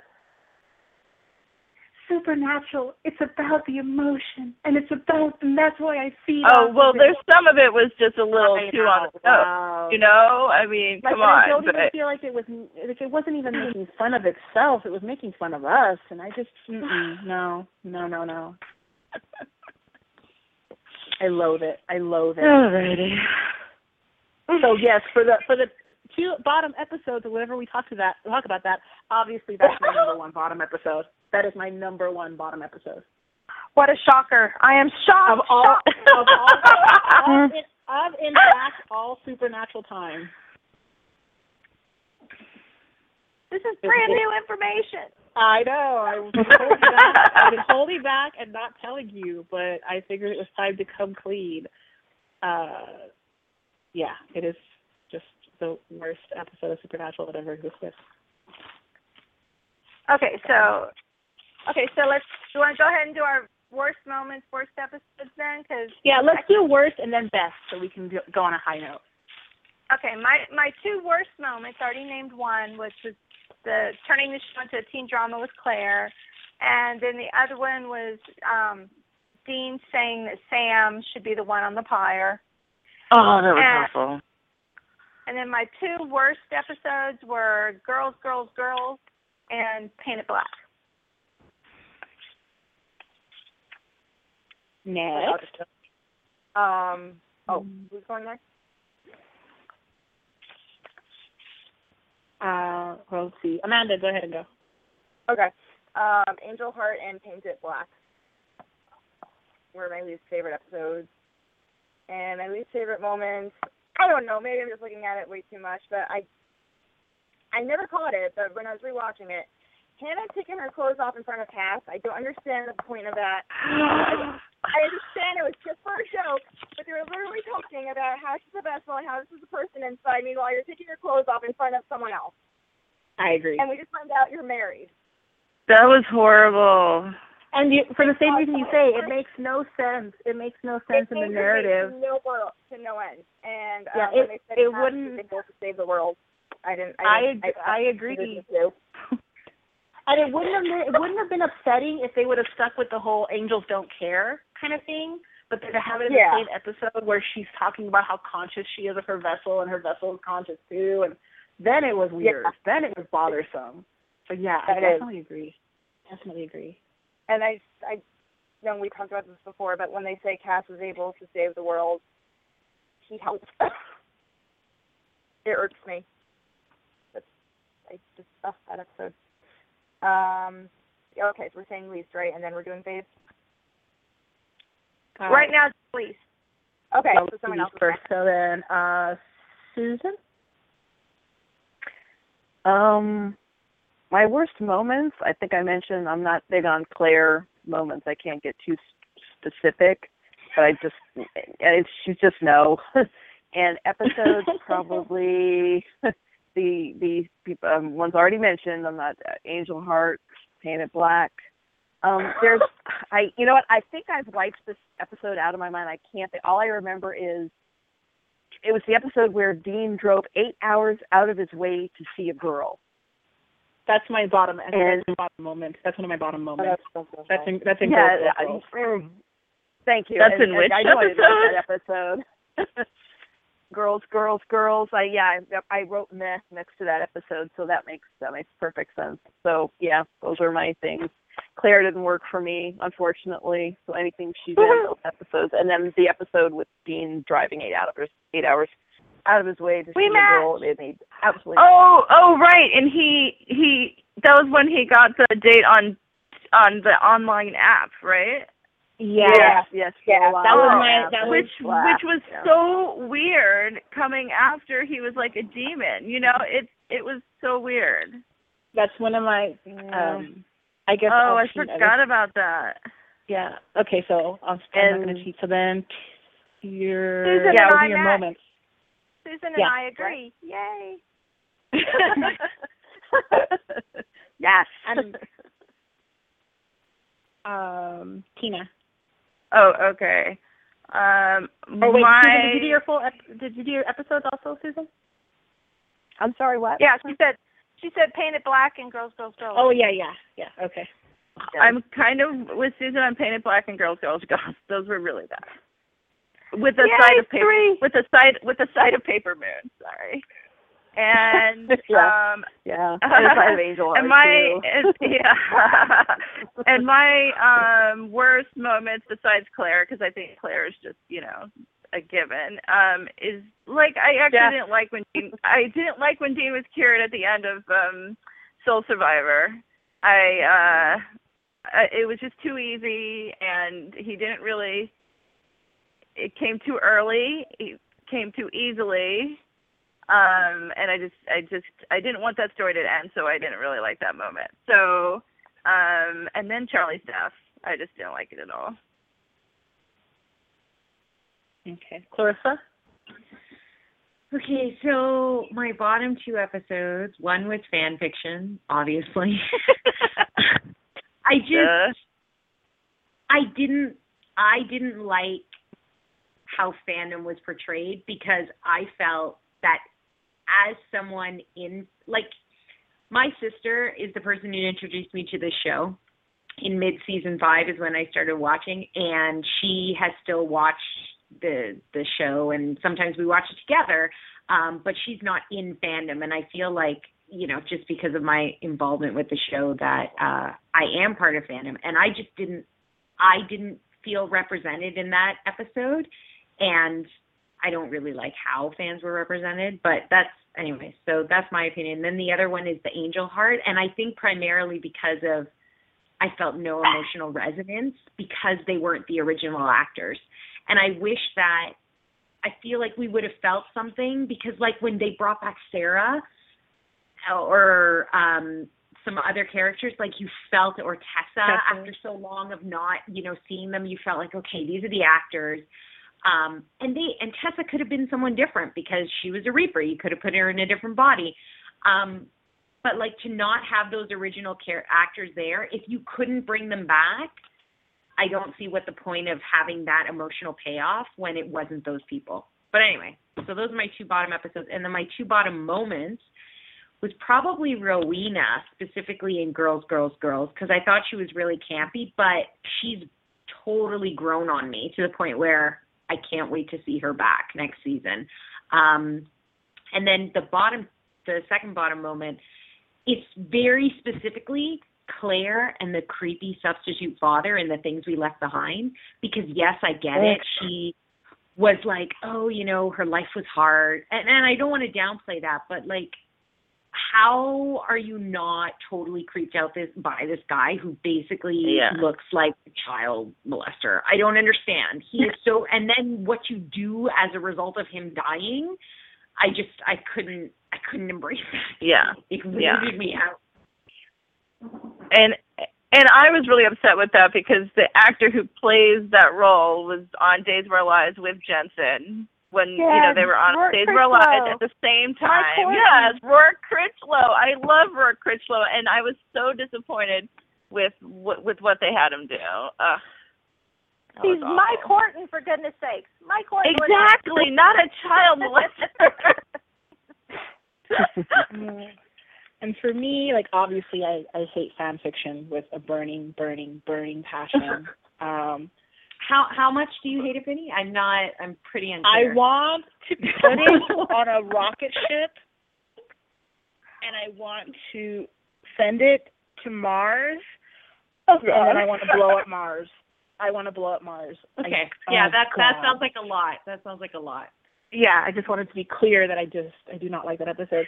I'm getting the feeling that you don't like that fan fiction episode. I don't know. I'm not a fan. I'm just not trying a fan. to get that feeling from it. Are you not a fan of that fiction? You, like, stared at me with your eyes. And I let Clarissa have Angel Heart because it was my other bottom 2. So I let her have Angel Heart. So my technical third place least favorite, but it's really my second place, is There's No Place Like Home. Okay. I don't understand the episode. I don't get why Charlie's revenge side was a ninja. I don't get it. I don't understand like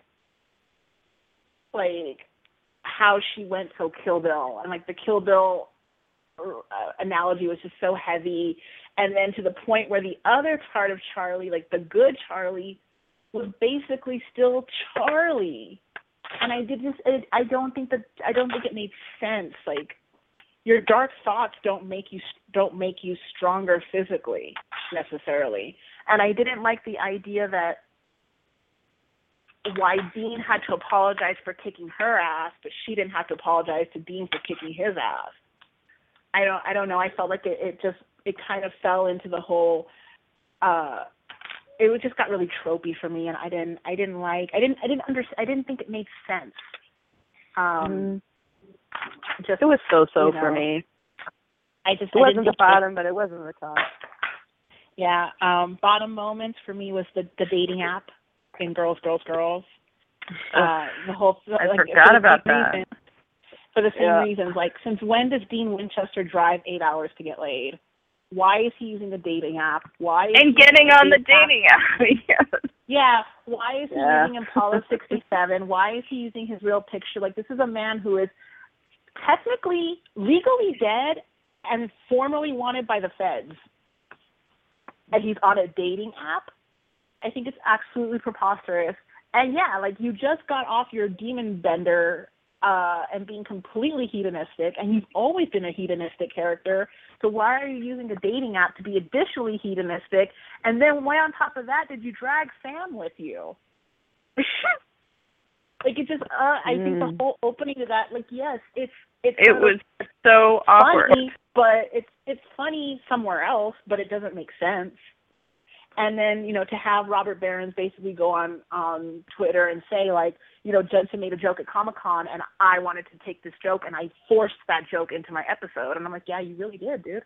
You really did force it. So I think that was just a problem.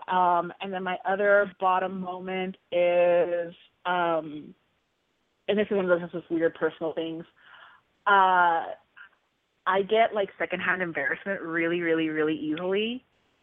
And so Demon Dean doing the karaoke and the people booing him and everything, and just how, like, just in general, how kind of pathetic Demon Dean was. I didn't like it. I was so hoping for a badass Demon Dean, and he just ended up being kind of sad and pathetic and lame, and just it made me super uncomfortable. Except in Soul Survivor, like when he's chasing Sam through the bunker and everything. Well, I'll get to that in a minute. Okay, so those are all of our bottoms.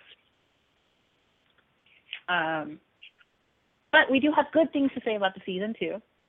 So everybody has a top 2 eps and top 2 moments as well. So want to go in the same order? So it was Becky. Okay, my favorite moment. I love the Dean and Kane fight in Executioner Song. Loved it. Basically, anything with Tim Amundsen did, favorite moment. And then, which would be a shock to nobody, but Bobby being back in Inside Man, that was just the best thing ever. And I loved seeing him back and kicking ass and being smart and helping the boys, doing what he always did. And I love that it had an open ending, because I'm crossing my fingers that means we get more Bobby next year, even though I'm still disappointed that the whole time change being different, because what's-his-face, Crowley's son is still alive, and it's supposed to have changed things. That never happened. But I told you it wouldn't. I told you it wouldn't happen. It has so many. It could have been so good. But I'm hoping that means Bobby will be back, because how much I love Bobby. So those are my favorite moments. And then my favorite episodes from the season are Ask Jeeves and Book of the Damned. And Ask Jeeves was just good times. It was, felt like the classic Supernatural episodes that caused us to fall in love with the show to begin with. It had funny moments. It had scary moments. It was just an all-around good episode. There was no fault. Nothing at all wrong with that episode. It was perfect. Book of the Damned, I liked it because it brought the myth arc together. It had really good. All the characters had really good moments in it. I liked bringing in the Steins. I thought the Steins were good bad guys. You know, brought them in. I just really, really thought it was an all-around good episode.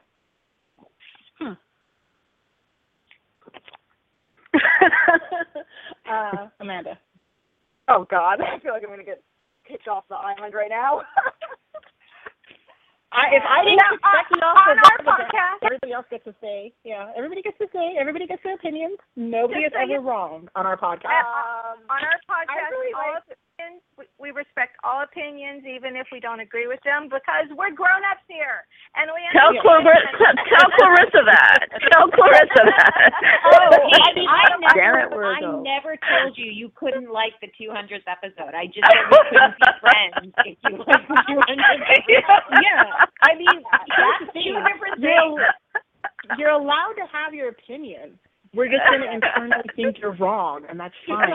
But notice, I let Becky talk about Book of the Damned, and I said nothing. Everybody, did you notice that? I said nothing. I didn't say anything. I let her praise the episode. I allowed it without any external judgment. Judgment. I really like About a Boy. Vinny and I never agree, but yet we still love each other. So. I really love About a Boy. Amanda, hang on 1 second, hon. Just 1 second. That's okay. We've got about 3 minutes or so left of our live on the air podcast. Sometimes it keeps going after that. Supposedly. Sometimes it keeps right on going and everybody can hear us, but just in case, I just want to say, is there any specific news or announcement we need to make? And also, we just want to say thank you very much to everybody for listening to us carry on all season with our podcasts and discussions of craziness. We really, really appreciate it. I think overall we've had a good time. We will be back for season 11 along with Supernatural. We'll be around over the summer, probably not with any regularity, and who knows what we'll do. I think we still have some episodes in season 2 to go back and discuss, right? And yep. And Becky, do you have any announcements or news or anything? We've talked with Tracy Gurney and T Public, so we're going to continue with Tracy and the T Tuesdays and T Public starting this Tuesday. Those will be back around.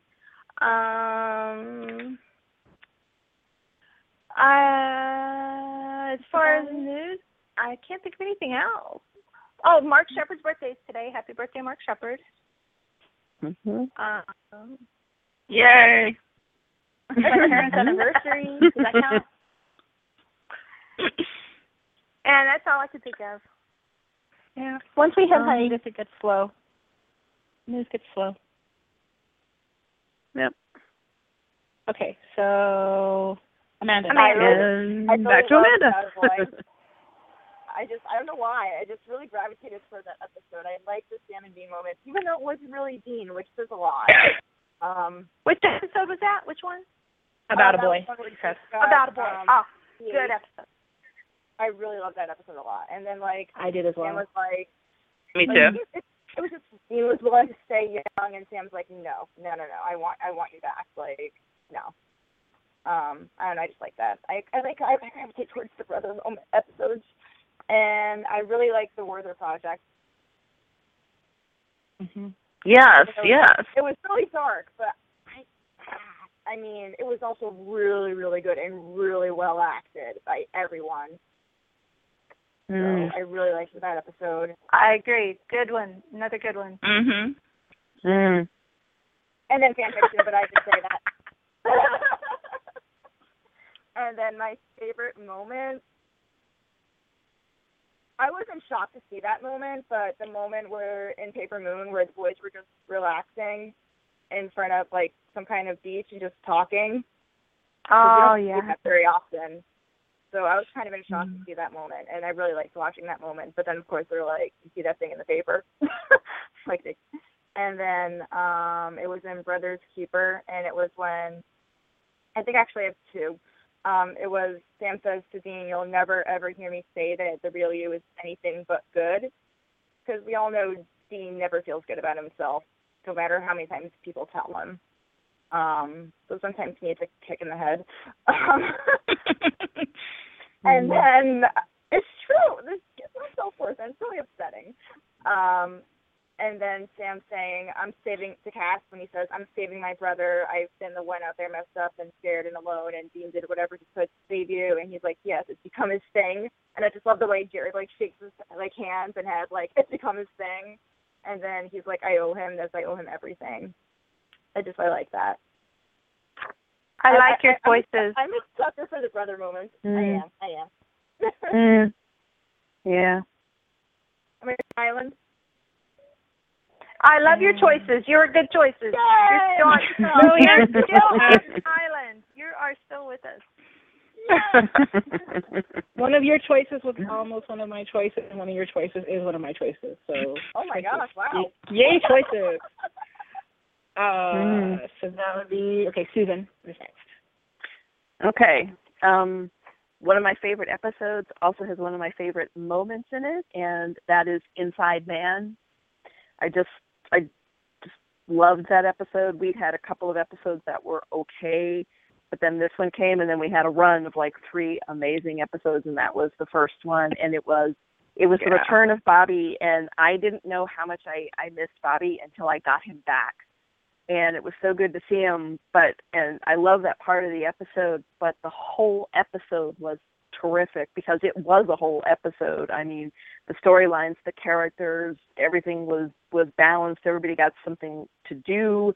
It moved right along. I just thought it was a fantastic episode, and I loved the whole thing. And the moment in it that I loved and was one of my favorites that got me was Bobby's letter at the end, and him reading reading the letter out loud, and he said, "Oh, don't kick it in the ass, keep fighting." And Bobby, and I was just like, oh my God. And then the angels all come in and Sandy, and I'm like, I was just so that's favorite episode, favorite moment. Another favorite moment. I love the episode too, the Executioner song, but the favorite moment was actually at the beginning, because it was Kane getting into the prison and going down death row, and just the lighting, the music, and tapping on the cell doors. I just visually and everything for me, I just thought it was great. I rewound it over and over again. And my other episode, I think I've got to say The Werther Project, again, for many similar reasons as Inside Man. Just everything was great and interesting and balanced, and a lot was going on, but I didn't feel like one part was rushed or neglected. It was great to see Benny again, and there's another favorite moment in that at the end with Sam almost dying with his blood to open the box, and then Dean coming in and saying, "Then let it have mine." And it took both of them to do it, and it had to do with the men of letters and the past and them, and it's for me a great brother moment. And anyway, that's it, I think. So yes. Okay. I'll start with episodes. The Executioner song was probably my favorite for Kane alone, but specifically for the Kane Dean scene, which was probably my favorite moment as well, or one of my favorite moments. And then my other episode was The Prisoner, because we got to see finally unhinged Dean go off on everybody. And also Crowley got his groove back in that episode.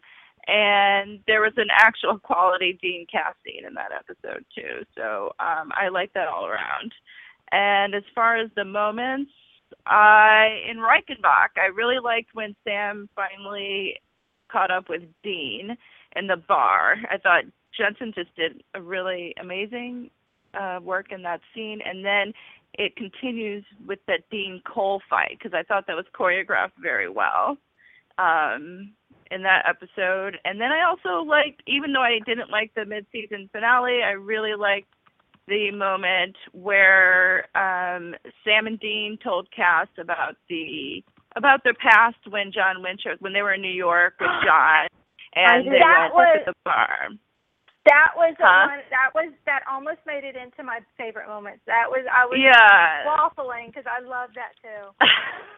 I just love that. That's probably like that and Dean Cain are my favorite moments of the entire season. I just really loved hearing about John Winchester in a good light, because we've heard about him in not so great light in the past, and I feel like they were starting to redeem him again, and hopefully they will actually get John Winchester back on the show, and it won't be a horrible thing, and he won't have to live down all these horrible things anymore. So I think that's my 2 episodes and my 2 moments. Yeah. And Clarissa. Okay, so I literally just a second realized that my 2 favorite episodes are both by Andrew Dobb, which is interesting because sometimes he can be hit or miss for me. So unlike Susan, I miss Bobby every day. So Inside Man was my favorite episode. Clarissa, every day, Becky and I stand on this island, maybe alone, I don't know, but we stand on this island together. Clarissa, you and I wave the Bobby flag every day. It's okay, because Rufus and I Adam. come and visit you guys on that island regularly, so that's it's okay. Fine. Bobby and Adam, Becky and I. Oh no, yeah, you all are alone on that one. But anyway, so Inside Man, I really loved it. I loved the Dean and Rose and Crowley stuff. I loved the Cass and Sam stuff. I love Bobby. And I really liked that whole episode. And then I really liked Reichenbach. For the same reasons that Tina said. But for me, it wasn't even just the end, although the end stuff was great. But even we sort of got, that was really where Dean and Dean, yes, I agree that we didn't see enough of him, being sort of bad. But I feel like that was the episode where we sort of got that opportunity a bit more. Oh my God! So we're still on the same page with that. Yeah. And then my favorite moment, obviously, of course, Cole receiving a fax in the season premiere. I want everybody to know that I feel like that fax machine should have come back, and I'm really super pissed that it didn't. And I will be having choice words with Jeremy Carver at Comic-Con. I just want to know how you better not, Clarissa, that better not be one of the questions. That is one of the questions. No. You can hear the answer to that question. Okay, so for real. One was Cole talking to Dean on the phone at the end of the season premiere. I thought the two of them played that scene so well. It was almost like dark banter, and Dean was so creepy in it, and Cole was just really sassy. I love that scene. And just Sam quietly in the background as his brother is basically I don't give a shit about you, dude. And then, interestingly enough, the one thing that I liked from fan fiction was the girls singing Carry On My Wayward Son. I may have hated the rest of that episode, but that was one of my favorite things. That was my top three moment. Yeah. So those are my moments. Yay! So for me, my episodes are Ask Jeeves. I think Ask Jeeves is it's probably the top 10.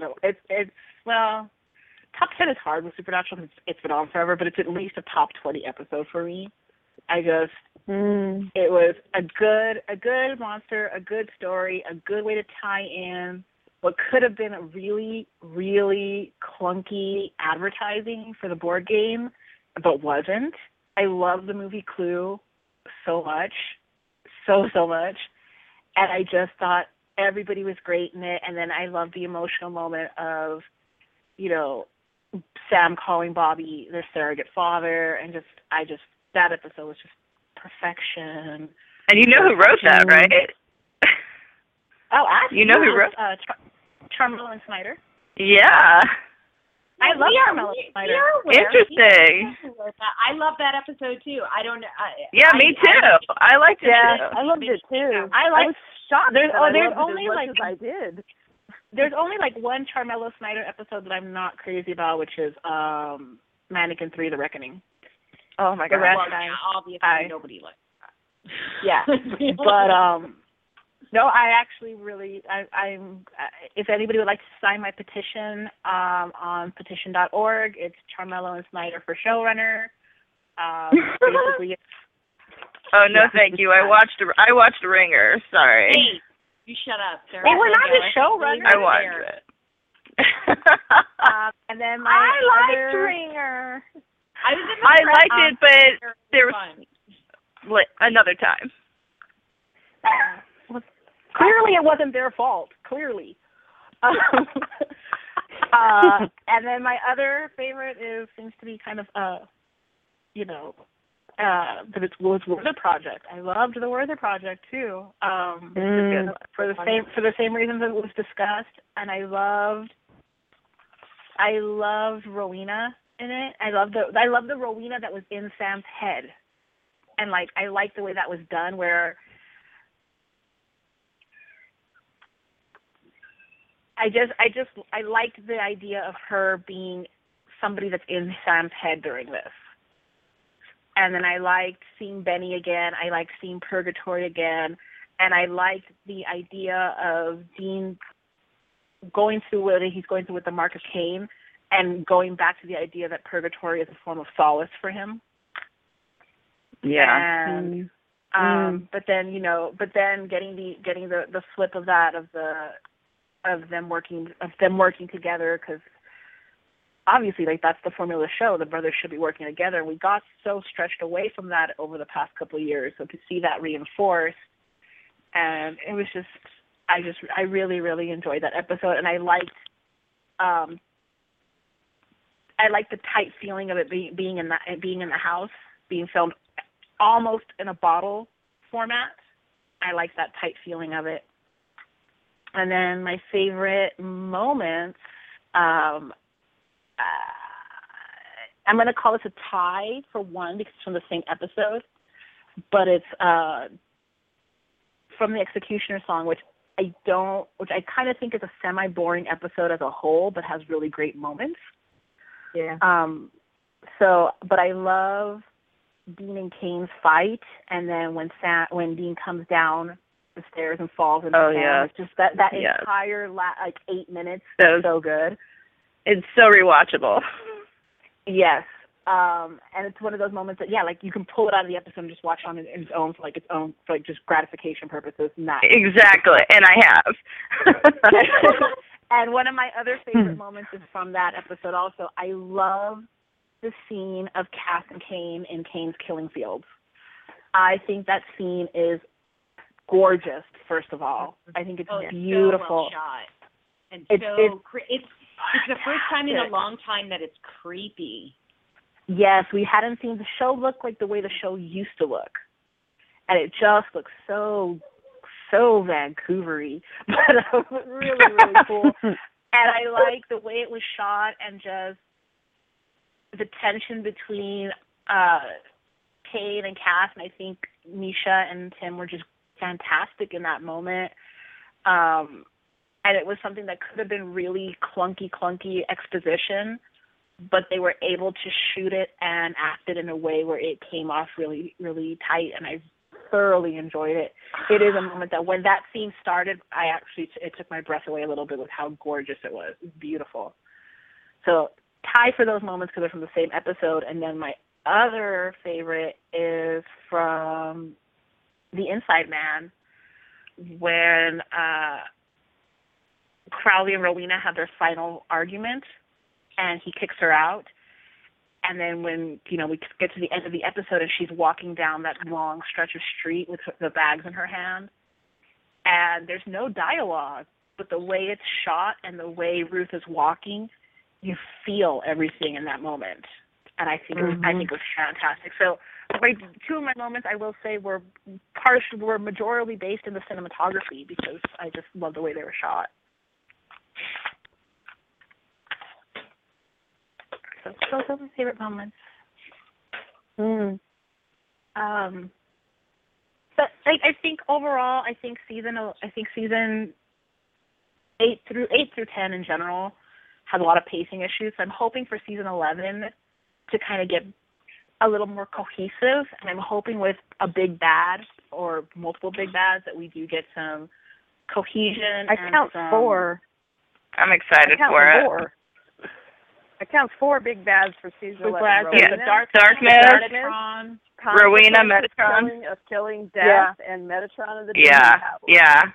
So, and if you want to say he's probably getting his balls back is potentially a big bad as well. So this could actually be a problem. We went from no big bads, many big bads, and this might be a problem. Oh, Lord. I have a it's a lot of big bads, I think. Like Rowena and maybe one other, would be more than enough, but there's like 4 things going on here. So I feel like they've sort of given everybody a big bad to deal with. So I feel like, not that Metatron is exclusively Cass's, but because he holds his grace, I think that if you're going to have to sort of send Cass off for a few episodes to deal with something, Metatron could be. And then the same for Rowena with Crowley. Yeah. And then I expect that the Darkness will sort of bring everybody together at the end. But my expectation is that the Winchesters will probably be dealing more with the Darkness and maybe even in some sort of day-to-day cases. Where the Monster of the Weeks could depend on how the capital D capital Darkness. Like you guys, I have to capitalize. Wait a minute, are we capitalizing stuff? What's the consensus on this? Because it is the Darkness. It is the Darkness. Okay. You are, So I have to capitalize both. All right. So, but like, depending on how it manifests, and I mean that's the big issue, right? Is it one thing that they have to defeat? Is it multiple things like with the Leviathans? I don't know.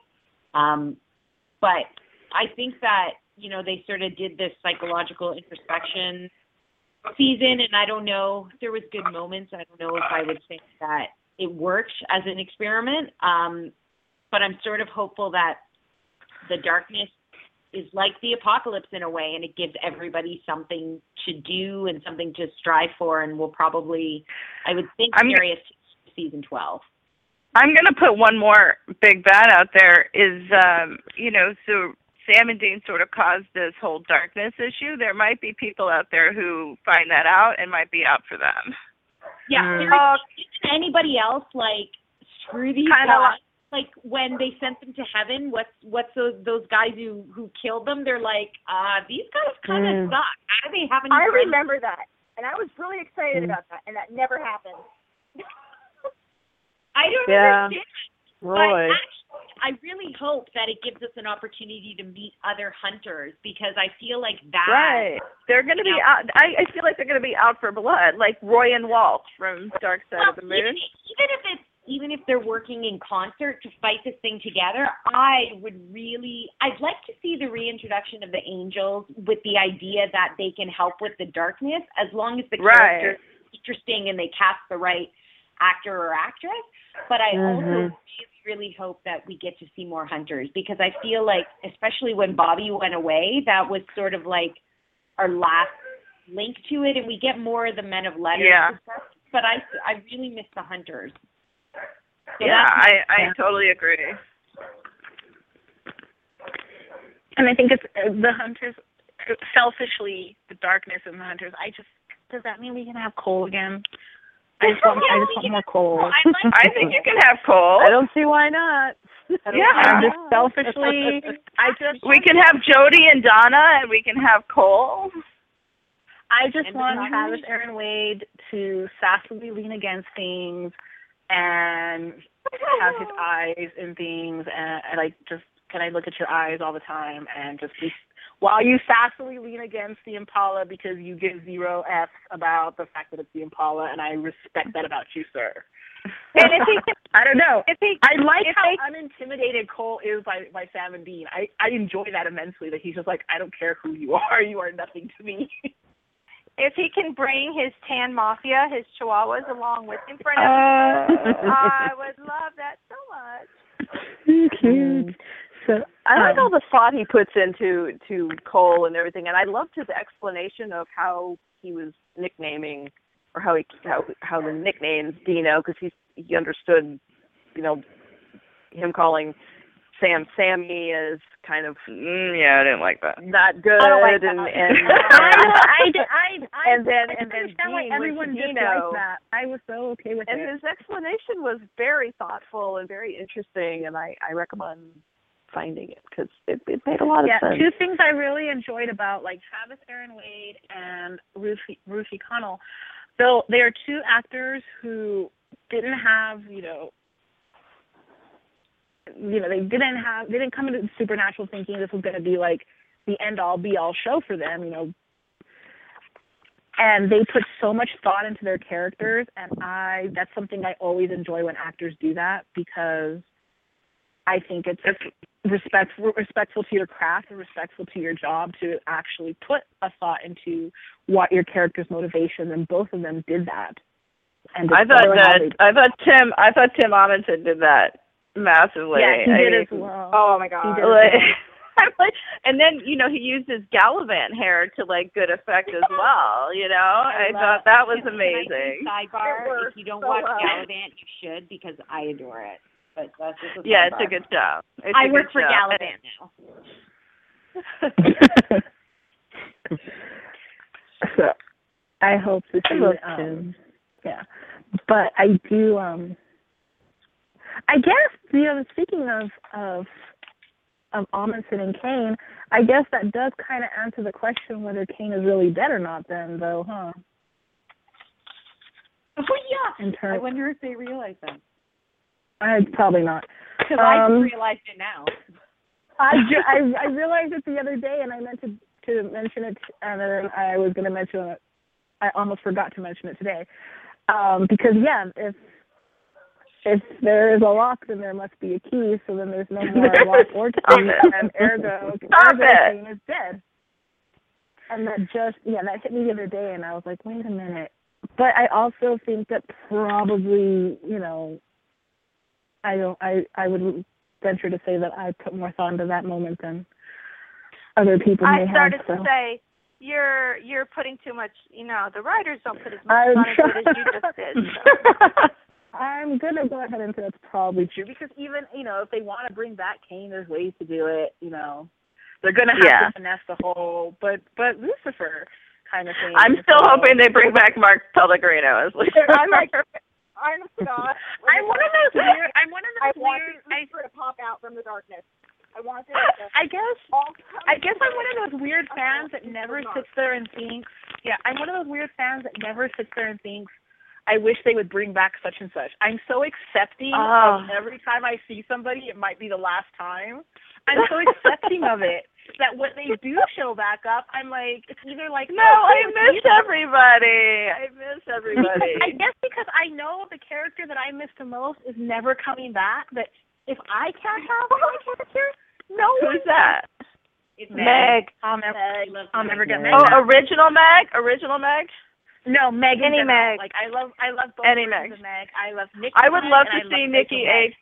Me too, but I would love to see Nikki back as Meg. But I do know, like Robbie told me the reason that he opted to kill Meg was as a tribute to Rachel, because they couldn't use Nikki again because they'd already used her, her right. used already. And they didn't feel that they should ever give the character to another actress, and since Rachel is no longer working. So I accept that. He and I had a long, in-depth conversation in which I told him I forgive him in a way that meant I never forgive him. Yeah, that was my... I told him I forgive you even though I'm never going to forgive you. So... I guess, yeah. So I always feel like, well, if I can't ever have my character come back, all y'all, whatever. Rude.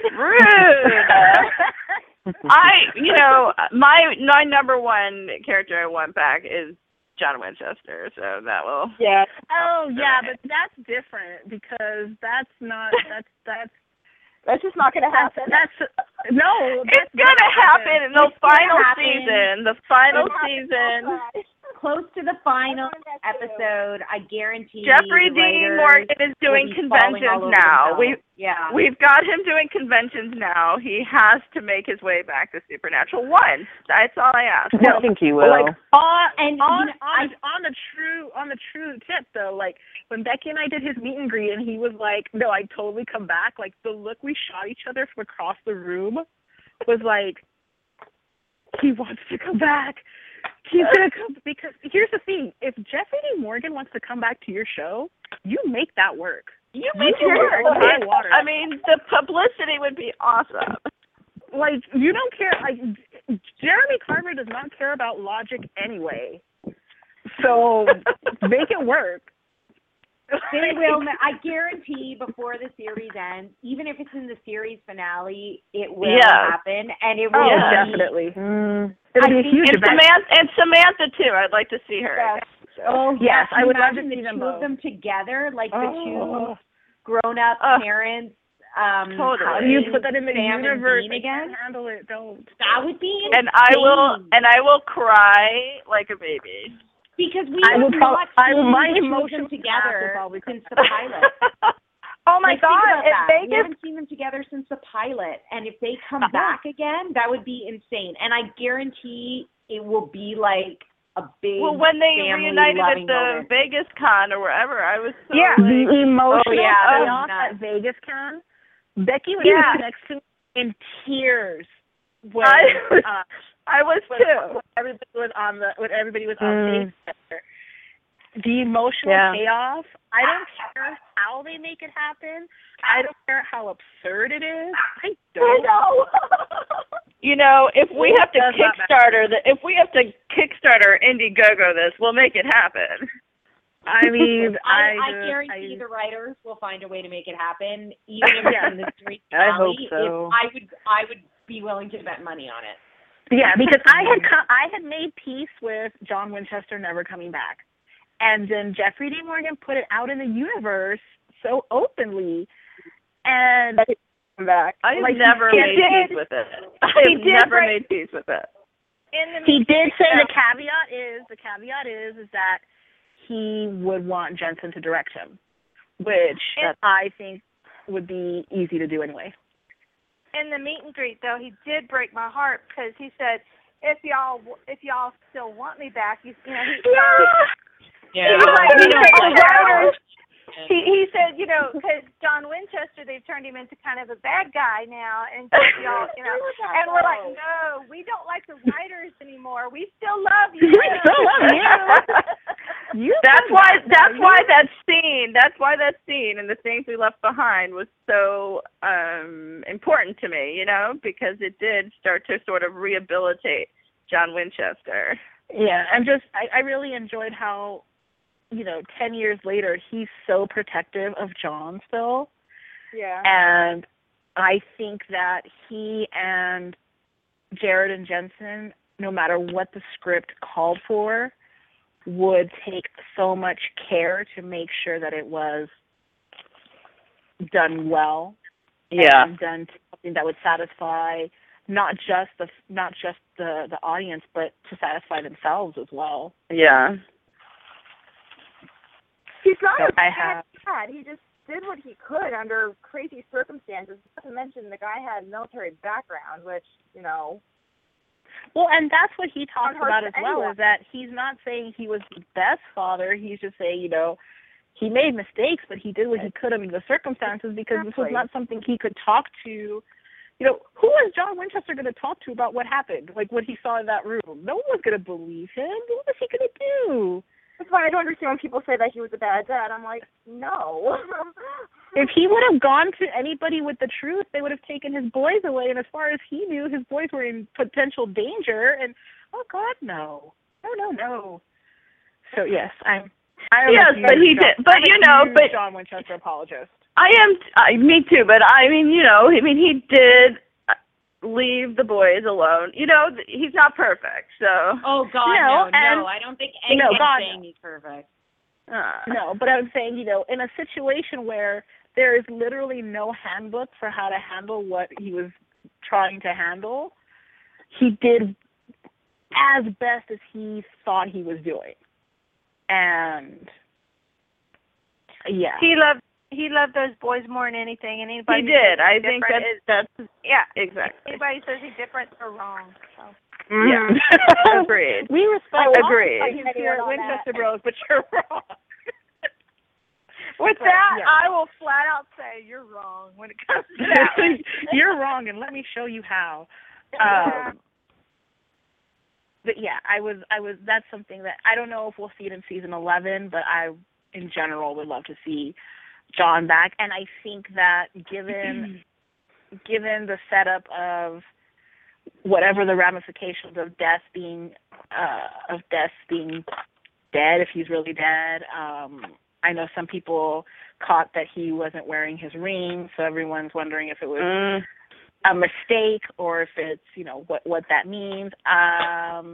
Dean might be in trouble next season. I always say I always err on the side of mistake versus it being something that was on purpose, because I'm not new here.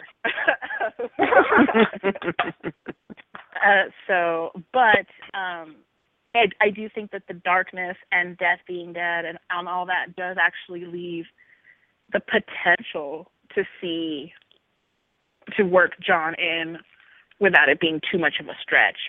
Right. It has to happen. I'm so sad about Adam Glass leaving. One, because we've discussed it. I don't always agree with the choices he makes in terms of made in terms of playing a little fast and loose with canon, but every single writer on the staff does it, so I don't think harping on just him is fair. I think everybody has dud episodes, and he's somebody who's willing to discuss that he has had dud episodes, and I respect that about him a lot. But I wonder if that means that we won't see Henry anymore, because I need Henry Winchester in my life. Oh, no, he needs to come. You need Gil McKinney in your life, let's be honest. Yeah. Well, I was trying to be really professional in this moment. And rude.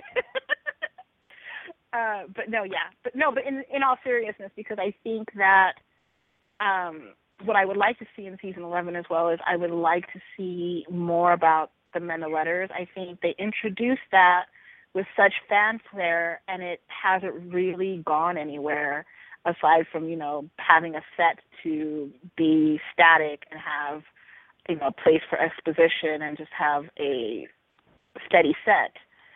And I think that I would like to see, especially getting into the darkness and everything, and possibly, having to research witch covens and Rowena and everything, I would like to see a bit more about the Men of Letters in general. Well, I did like the in the Werther Project with the film, seeing the films from back in the day or whatever, and that way we got to see the guy who played.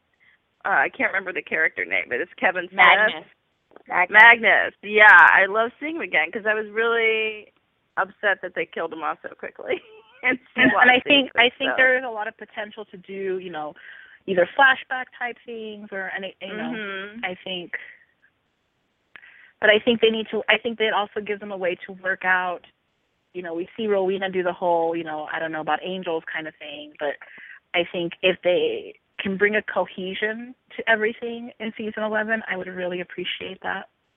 Yeah. As a viewer, I would really appreciate that, for everything to be a little less all over the place. Yeah. Real quick, guys, I'm going to head off of here. My husband wants to watch TV and he can't while I'm podcasting. So yeah, I have to go too. Yeah. Okay.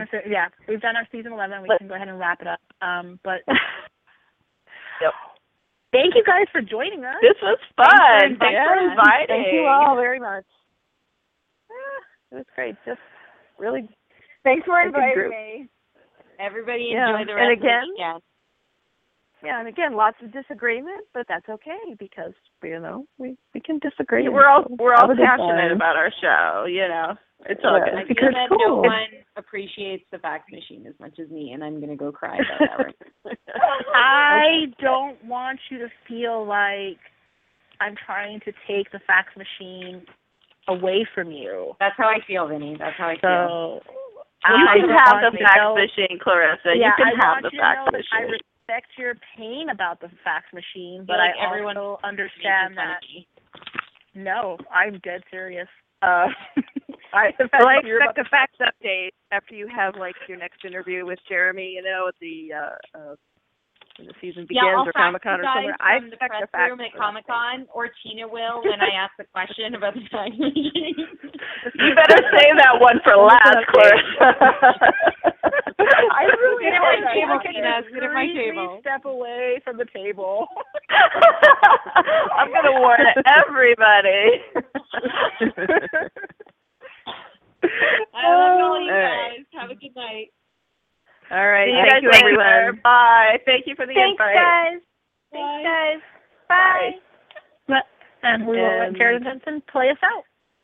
Absolutely. Bye, everyone. Thank you. Hey, I'm Jared Padalecki. And this is Jensen Ackles. And you're listening to Winchester Radio.